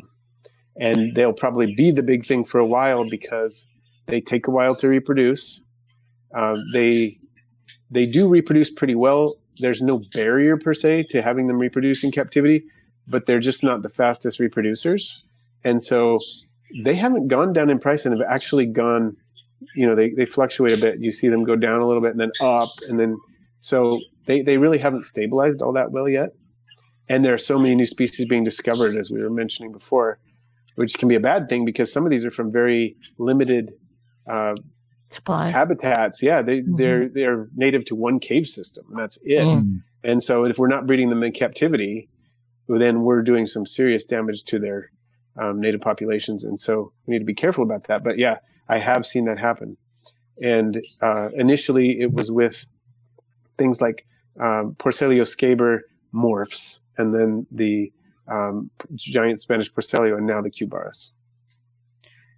The rubber duckies were one Joe had to really work to convince me. I still don't fully understand how it anything me could out. Be that expensive. I have 12, and I try to dig a little bit just to see them. I haven't seen them since we bought them, and it freaks me out. I'm like, I don't know where Do you not are. Tell me that. Those are so expensive. I'm like, damn, I hope you're alive in there somewhere. Yeah, when you spend $20 in a piece, or 25 or 30 on isopods a piece, you really don't want them to die off. And I did, unfortunately, with my rubber duckies, experience some die off, and that was really sad. And it's not terribly common to happen with isopods. They're generally pretty hardy, and I didn't lose them all, but I did lose enough that it really worried me. So yeah, and I keep the wild type, and it's like, yeah, I don't think for 1 second about those, and they do great, and I'm like, yeah, whatever. But rubber duckies, are rubber duckies more of a burrowing species than other types? Is that a thing? Mine tend to hang out on limestone a lot. I've got some chunks of limestone in there, and that's where they spend most of their time. And they're like crevices and little cavelets inside the limestone, so they go in there. Sounds like you need to get break up some cuttle bone and see if they'll go to it. Could be, yeah. I ended up getting my limestone from an aquarium store because they sell the base rock for marine aquariums, and it has all the holes in it and everything, and it's not that expensive. I think they maybe gave me the pieces free because they were so small compared to the pieces they usually sell.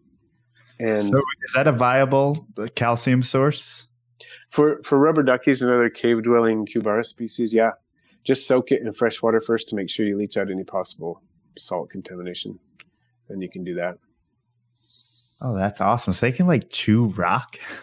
Yeah. And limestone is a pretty soft rock in general. So yeah, they seem to be able to do it, and they seem to benefit from interacting with it. How? Seems so fragile. Have you ever had an isopod? Melissa, I'm pretty sure you haven't had this happen, but Joe, maybe you have had an isopod nibble on you. No. And I heard you say that in a video, and I was like, I don't know if I'm happy that hasn't happened or not. It may feel weird. I'm not sure. If that ever happens to Melissa, something's wrong. I was figuring something's wrong with me. I was figuring you'd probably avoid that situation, that potential situation. But if I stick my hand into, say, Porcellio scaber or Porcellio ornatus, those are the species I've noticed it with. There are probably others that would do it too. But if I stick my hand in there and they're hungry, they haven't eaten yet that day, they will crawl into my hand. And it doesn't hurt at all, but you feel these tiny little, like, scraping movements on your hand. And it's not painful at all. They don't take anything off, but it happens. I may have been chewed on and not even knew it. That's very possible. You have to kind of be paying attention to it. It's pretty subtle. And I guess so they're not really like biting it, then they're just like scraping at it. Scraping at it, yeah. And when they're scraping at limestone on a microscopic level, there are probably just little, particles sticking off that are easy enough to just kind of scrape off and collect. Yeah. My sucking up of the particles. And they are able to eat, powdered eggshell and things like that. So they can manage that. And I've heard of people, I know this sounds kind of gross, people taking fingernail clippings and throwing them in, they'll eat those.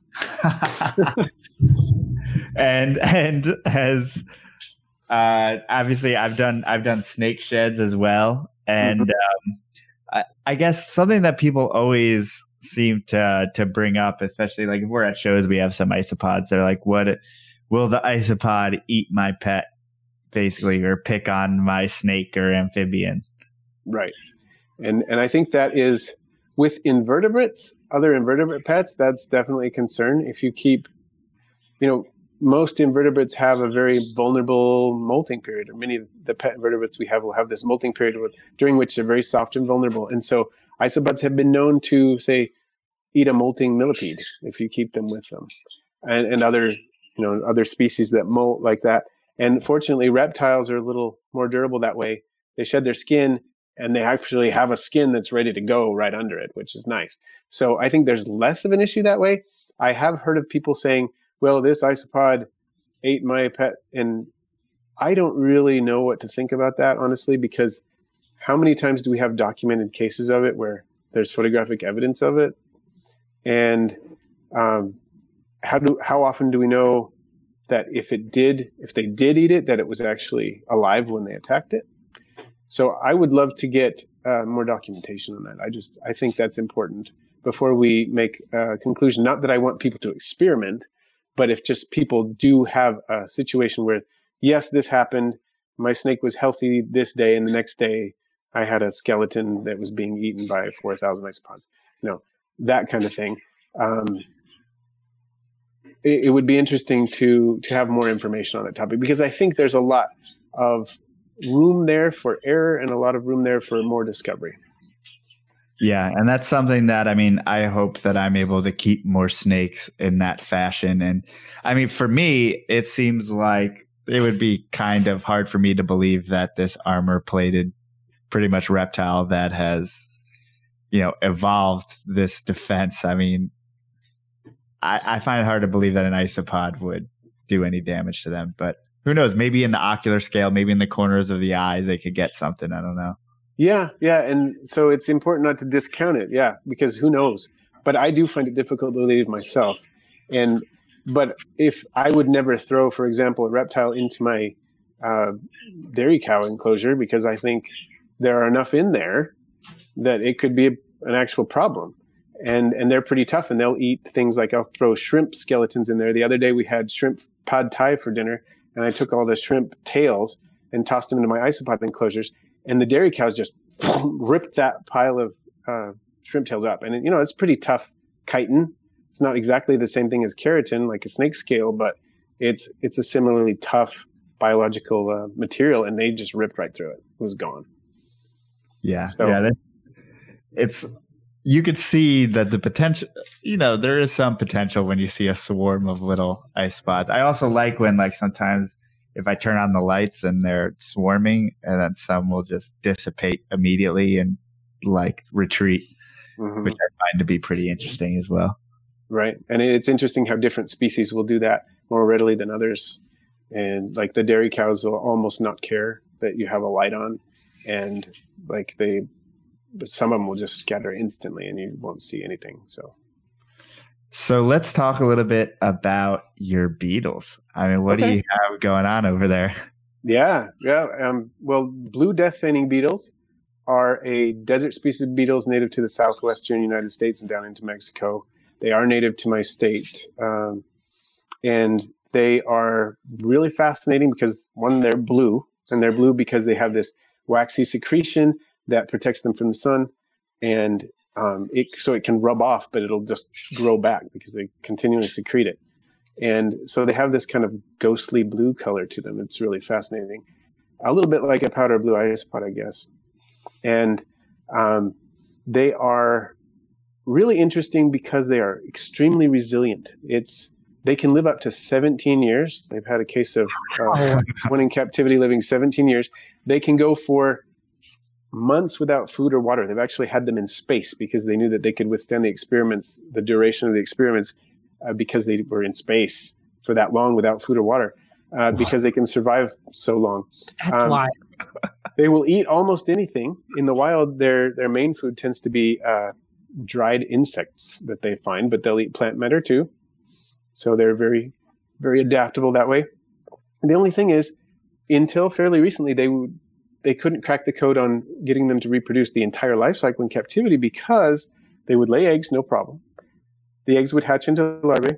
Sometimes some people could get the larvae to grow and get them to a respectable size, but right around 2 inches long, they would die. They couldn't get them to pupate. That was where the cycle would break. And but not too long ago, there was a man named Dean Ryder who was sequencing the genome of these beetles, actually. And so he, had a vested interest in producing them. And he cracked the code. He figured out they need to be incubated at a warm temperature. As a mature larva needs to be incubated around 88 degrees. It can be a little cooler, a little warmer. And at about 75, 80% relative humidity, and they will pupate. And he was able to produce beetles that way. Those are ball python eggs. Yeah, a little like that. And so this was not something people had really thought of, but it worked for him. Cincinnati Zoo has since produced them as well. At least one. I think they've only produced one so far. And so I decided to try it myself. And I've successfully produced a number of larvae, and I have a number of those larvae that are approaching the size at which I can incubate them. So I have a hovabator ready to go. It's already set to 88 degrees, and in the next few weeks, I'll be popping some in there. See how it goes. Wow. What is, I guess I'm calling it an egg box. I guess it's a larvae box. I mean, what do you put them in?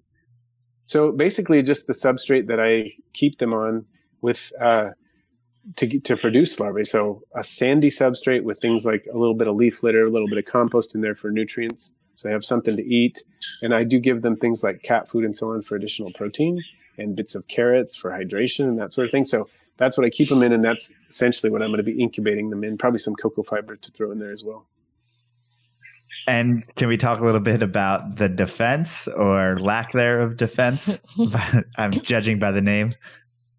Yeah, totally.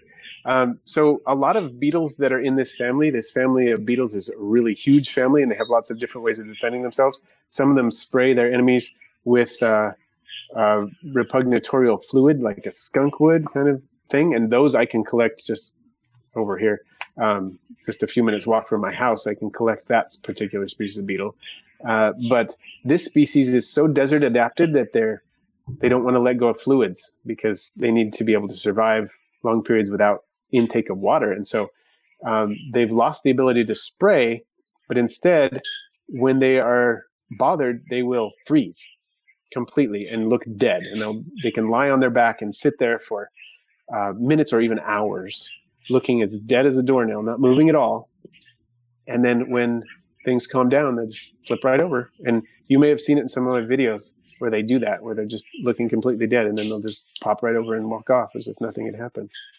And I guess the idea is that predators like a roadrunner, for example, would come and they'd grab the beetle, and it's so heavily armored that it might bounce and just land somewhere and not moving. The roadrunner would not be able to locate it again because it's not moving at all.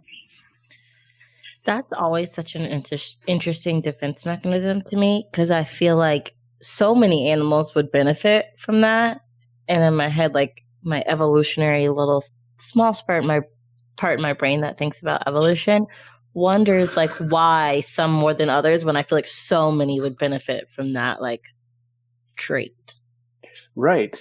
And I've read some interesting things on the trait, and we call it death feigning, but there are some hypotheses out there that a lot of people favor the term tonic immobility rather than feigning death, because they're not sure what all the mechanisms are that, the causative mechanisms behind it, if they're actually attempting to feign death or if they're attempting to do something else, or if this is a stress response that they just have no control over the stiffening, and it's not necessarily a survival benefit in the sense that we think it is. There's a lot of speculation on that. And I mean, there's those feigning goats, which I heard, James was telling us, that's actually a gene that's bred for. It's not even like that's what happens in the species. Like that's bred for by breeders to pass on the fainting gene. Exactly. Yeah, I've heard about that. That's quite bizarre. I'm not sure that I would care to breed a variety of goats that I could cause to faint by screaming at them or whatever. I don't know. That's sounds a little cruel, but that's just me. Yeah, exactly. But it does seem to be widespread enough among so many different species that there must be survival advantages in many cases to be able to do that. Absolutely. So do you have to do anything to like stimulate breeding or with these guys? Yes, you do have to keep them on a substrate that's likely to result in not only egg deposition is probably just going to happen as long as they feel like they're warm enough, they're getting enough food. It's more of an issue of providing a substrate that's deep enough and moist enough in some areas and yet dry enough in others that if you get the beetles too humid, it's really bad for them. They can die. But if the eggs dry out, the eggs will die. And so if you provide a moisture gradient in the enclosure, so I put mine in a 20-gallon long with a moisture area, I put a rocky area, and then I would just kind of wet down that area a couple times a week. And the other area was bone dry. And so the beetles could maintain their low humidity needs, but they would go lay eggs in that other corner. And then I would just go through and sort out larvae, because the larvae can't survive in a bone dry enclosure. The eggs may hatch and survive a little while, but they'll just die. And the adults will sometimes eat the babies or the eggs, and the larvae will eat each other if there's too much of a size difference. And so I would go through and sort out larvae and separate them into deli cups, and I keep them all separately now to avoid that. So so many people, I think, have the mindset in invertebrate keeping, kind of like with isopods. You put isopods in a container, you take care of them, you feed them, they will breed, and it's sort of an inevitability. And with these beetles, you have to take care of all these different things and make sure they're not eating each other and so on, and providing different temperatures at different parts of the life cycle. So it's a much more complicated situation, and that's why it's been maybe so difficult for people to figure out. And are these, it seems like you created a nice little display for them, and it seems like they're not awfully shy. They aren't very shy, and if you have a decent number of them especially, and you can mix species, which is nice if you just wanted to do a display enclosure. When I'm actively breeding them, I keep the blue death feigning beetles by themselves, no other species in there.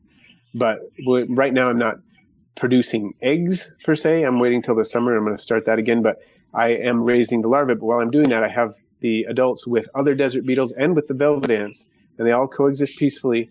And having all those different species in there really increases the likelihood that somebody's going to be active at any given time. And all of those species tend to be really active in the evening and in the morning hours. So when I go in there in the evening, it's just a flurry of activity in there, and it's really cool to see. And if I come in there, say on lunchtime on a weekend, I might see one or two, and that's cool.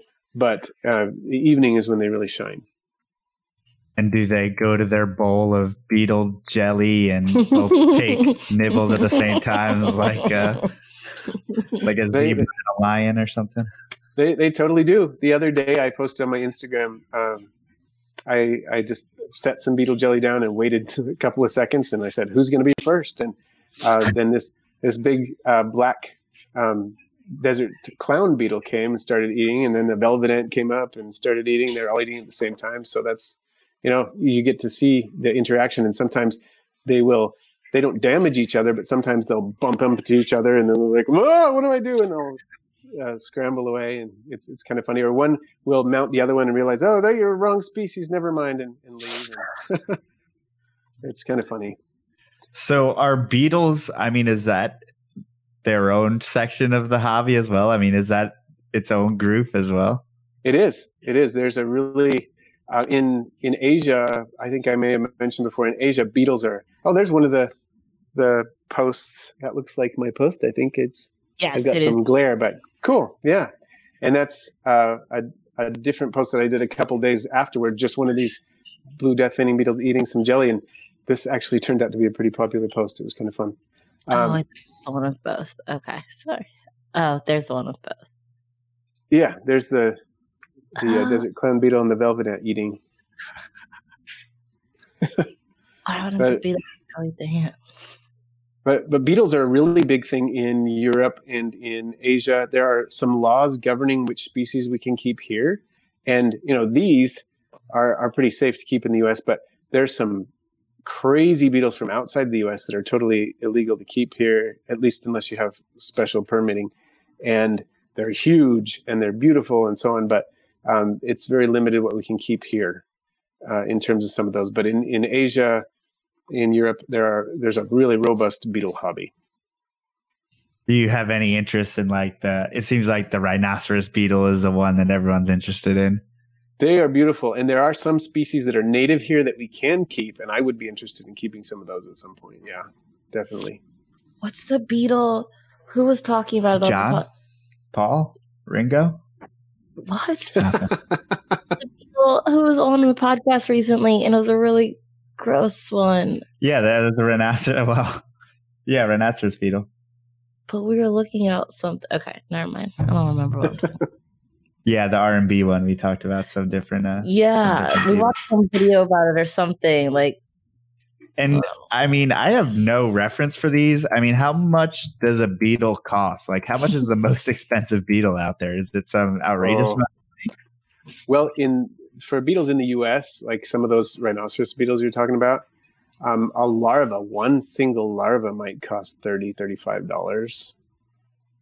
Even I've seen some maybe for $60 or so. If it's a mature beetle that's ready to reproduce, maybe like $60 a beetle. And those are the native ones. In Europe, I think they go for more for some of the exotic ones, but can't get them here. But yeah, it's not a small price. And the funny thing is that if you get a rhinoceros beetle larva, you're not going to see it very much. You have to provide it with a very, very high quality substrate. You're not going to see it very much until it pupates and then becomes an adult, and then they don't live very long. So you got to make sure you have males and females at the same time if you want to keep things going. So do most people sell them in the larval stage? Yeah, that's usually when they're sold. But they do sell the adults too. And then most of them are worth money as dead stock for insect collections. A lot of times they're worth more dead. So once they die, people will sell off the dead ones. That is interesting. And is there captive? There must be captive breeding if people are selling larvae, right? There is. It's kind of a niche, I guess, but yeah, within the insect hobby, it's a fairly popular one. I'd say that someone was saying this the other day that tarantulas, beetles, I think it was Peter at Bugs in Cyberspace, saying tarantulas, beetles, and now isopods are the three big arms of the bug hobby, so to speak. Yeah, and isn't it? It's kind of crazy that something that has been under our noses for so long, an isopod, has made such a splash, and it's even going beyond, the invertebrate hobby. Yeah, exactly. It is. It's really an interesting phenomenon, and I think it comes back to some of the things we've been talking about there. Their care is so easy. And then there's just this satisfaction you get from all what they do, watching them, and just having them maintaining this little colony that is contained and doesn't, you don't have to worry about separating things when you're breeding and all that stuff. And there's so much variety. So I think it appeals to people on so many levels. And there are plenty of people who are repulsed by other invertebrates and are perfectly happy with isopods. Yes, it's a good middle ground, I guess, for probably introducing people, to that kind of creature. I can definitely handle them more than if you ever brought a tarantula in here. Things would change. Yeah, I think you would get along with my wife well, Melissa. I'm pretty sure. I think I just always try to explain them as like more of a land crab to her, more so than a bug. It's just still, I envision like I have this weird like thing in my head, like laying on this like flat surface and them just crawling all over. And I'm sure people have that with snakes, and for some reason I don't have that in my brain.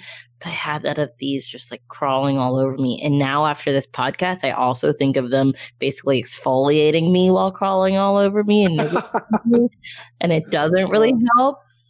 But I think that is an unsettling image. You should rub some beetle jelly on your face and let them live. And then crawl all over Yes, me. I think that would exfoliate. Beetle jelly.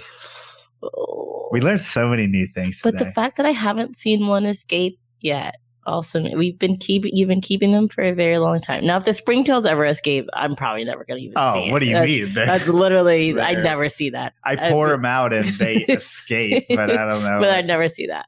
But I haven't seen a lone isopod anywhere, so that makes me happy. Yeah, they are pretty innocuous that way, fortunately. And now, I mean, I guess for the last minute, let's talk about what snakes you have. So you got core snake garters. Is there anything else that you're hiding over there? Let's see. Snake-wise specifically, I only have that one hypomelanistic corn snake and then the 3 red-sided garters, 2 males and a female. They're juveniles, and I'm really excited to have them. It's the first snake I'm going to be trying to breed. And so, of course, they're all juveniles now, but I just set up their bioactive enclosure, and in about maybe a year and a half or so, I might be breeding them. I hope so. Once again, this whole idea, I find that I gravitate towards communal species of various types, like isopods. Like I have a tank full of Tanganyika shell-dwelling fish that all live inside snail shells, and they populate the whole enclosure, the whole tank in these little territories they maintain. And with the snakes, I'm just excited about being able to keep snakes communally and watch them just do their thing diurnally, so they're active in the vivarium. You get to watch them, not like a snake that's going to be burrowed and hidden all the time. Are those bioactive vivariums, or that one in particular, is it planted as well? It is. Mm-hmm. It's got 4 different species of plants in it so far. I may be adding some more. And it's got isopods, of course, and springtails in it. So what are some plants? Because I know snake people are always concerned. Snakes like to trample all of our plants and stuff like that. I mean, what are some good ones to start with? Well, this is a setup from the BioDude, who, he keeps this in mind that garter snakes are pretty destructive and active and are going to trample plants a lot. So he gets plants that are resilient. One of them is, he's got dwarf snake plant in there, and they're basically bulletproof. And funnily enough, are called snake plants, so that works. He's got Korean rock fern in there, which has a very springy stem, so a snake can smash it and it'll just bounce back up. And then the other ferns, lemon button fern is in there as well, and I guess it's kind of the same thing. I keep that with my dart frogs as well. And then the other one was bird's nest fern. And I guess all of those are kind of resilient to snake damage, and that's why he specifically picked them out for that kit. Oh, that's awesome. And is there anything that we didn't hit? I mean, I'm sure there's stuff that you have that we haven't talked about, just that you would like to, or maybe even things that they can check out on your YouTube channel. Sure. Yeah. If they want to learn more about isopods or other critters, because my channel is basically about anything you can keep in an aquarium or vivarium, go to Aquariumax Pets. I'm on Instagram. I'm on Facebook. I'm on Twitter as well. And I would love to see you come by and tell me, hey, Joe and Melissa sent me. And I'd be happy to welcome you. And you can check out what I've got. And I hope my viewers will come out and check yours out as well.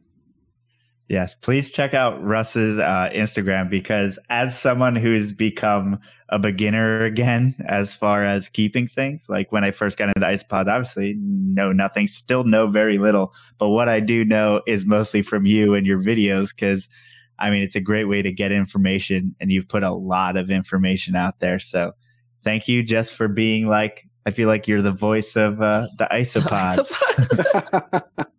Well, that's pretty cool. I'm glad I was able to introduce you to isopods and help you out, get a good start in the hobby. Just like you're doing with me with reptiles, I was checking out your videos a long time ago, and that helped me get a start too, with snakes specifically. To speak to that, I know you said final questions. Is there good isopod books or things that people could read that you would suggest? Yeah. I would say that Oren, I always say his name wrong, Oren McMonigal wrote a couple of isopod books, and they are considered the standard books in the hobby. There are a couple that are pretty old, and then there's one that's a newer one that came out pretty recently. So those are some good ones to start out with. But a lot of the information is pretty new, and so the internet is a good source to go to. Of course, you have to filter what you find on the internet and kind of take it with a grain of salt. But in the same vein, a lot of it is so new that there aren't a ton of books out there. But that is one author that stands out to me. But I was happy to see that through just searching. There's a lot of, scientific publications on Porcelium in particular, Armadillidium in particular. So right, and that has been important for me to go through as I've been experimenting with different husbandry techniques. I'll go look at the scientific literature and say, okay, what's out there? Have they tested this? Does this make sense? And so, yeah, it's good to look that up. Not everybody bothers to do that, but it's there. It's good information. That's the boring part of the research. The YouTube videos are the fun part. True. Someone in the chat just said you've written a book. Oh, well, yes. I guess I did. But the book I wrote about isopods a number of years ago is mostly for children. Okay. Children who want to keep isopods and just need that very basic information. I did write that, and it's on Amazon. And people have liked it, but I actually need to do a new edition because it doesn't include a lot of the stuff that we've discovered in the past few years. It's kind of an older book. But, well, at least it's at my reading level. So, yeah. You read way higher. Let people know where we're at. I thought you were going to go into it. No. Flawlessly. Oh, sorry. No. In my head, I was like, oh, it's at my kids' reading level. And then I was like, oh, I was explaining what my kids are. And now I'm talking about it already. But. Oh, yeah. You should have isopods in your classroom. You get Russ's book. Yeah. Oh, there you go. Boom. Except we're talking about vertebrates right now. So we got away a little bit. But if anyone wants to reach out to us or wants to see what we're working with, Port City Pythons on Facebook, Port City Pythons on Instagram, Port City Pythons on YouTube. Obviously, if you're watching this video version of it, the audio version of the podcast is pretty much anywhere that podcasts exist. Spotify, iTunes, Stitcher, SoundCloud, whatever other random ones I don't even know about. Write a very honest review. I would love if you'd write a review if you listen on the iTunes. Other than that, we will catch you guys next week. Yes? Yes. And thank you, Russ, for hanging out with us. I mean, I feel like this is like Isopod 101. Hopefully people listen to this and they know how to keep, most of your common isopods. Yeah, I hope it's given them a good introduction. I really enjoyed talking to you both. And thank you so much for inviting me. Of course, anytime. And hopefully we can have you on again once you produce your blue death-fiending beetles. Oh, that would be awesome. Sure, let's do it. Because apparently you're going to be one of the only guys to do it, and I have faith in you that you're going to do it. Well, thank you. Right now. I need all the help I can get, so thank you. Awesome. Thank you again, and we will catch you all next week.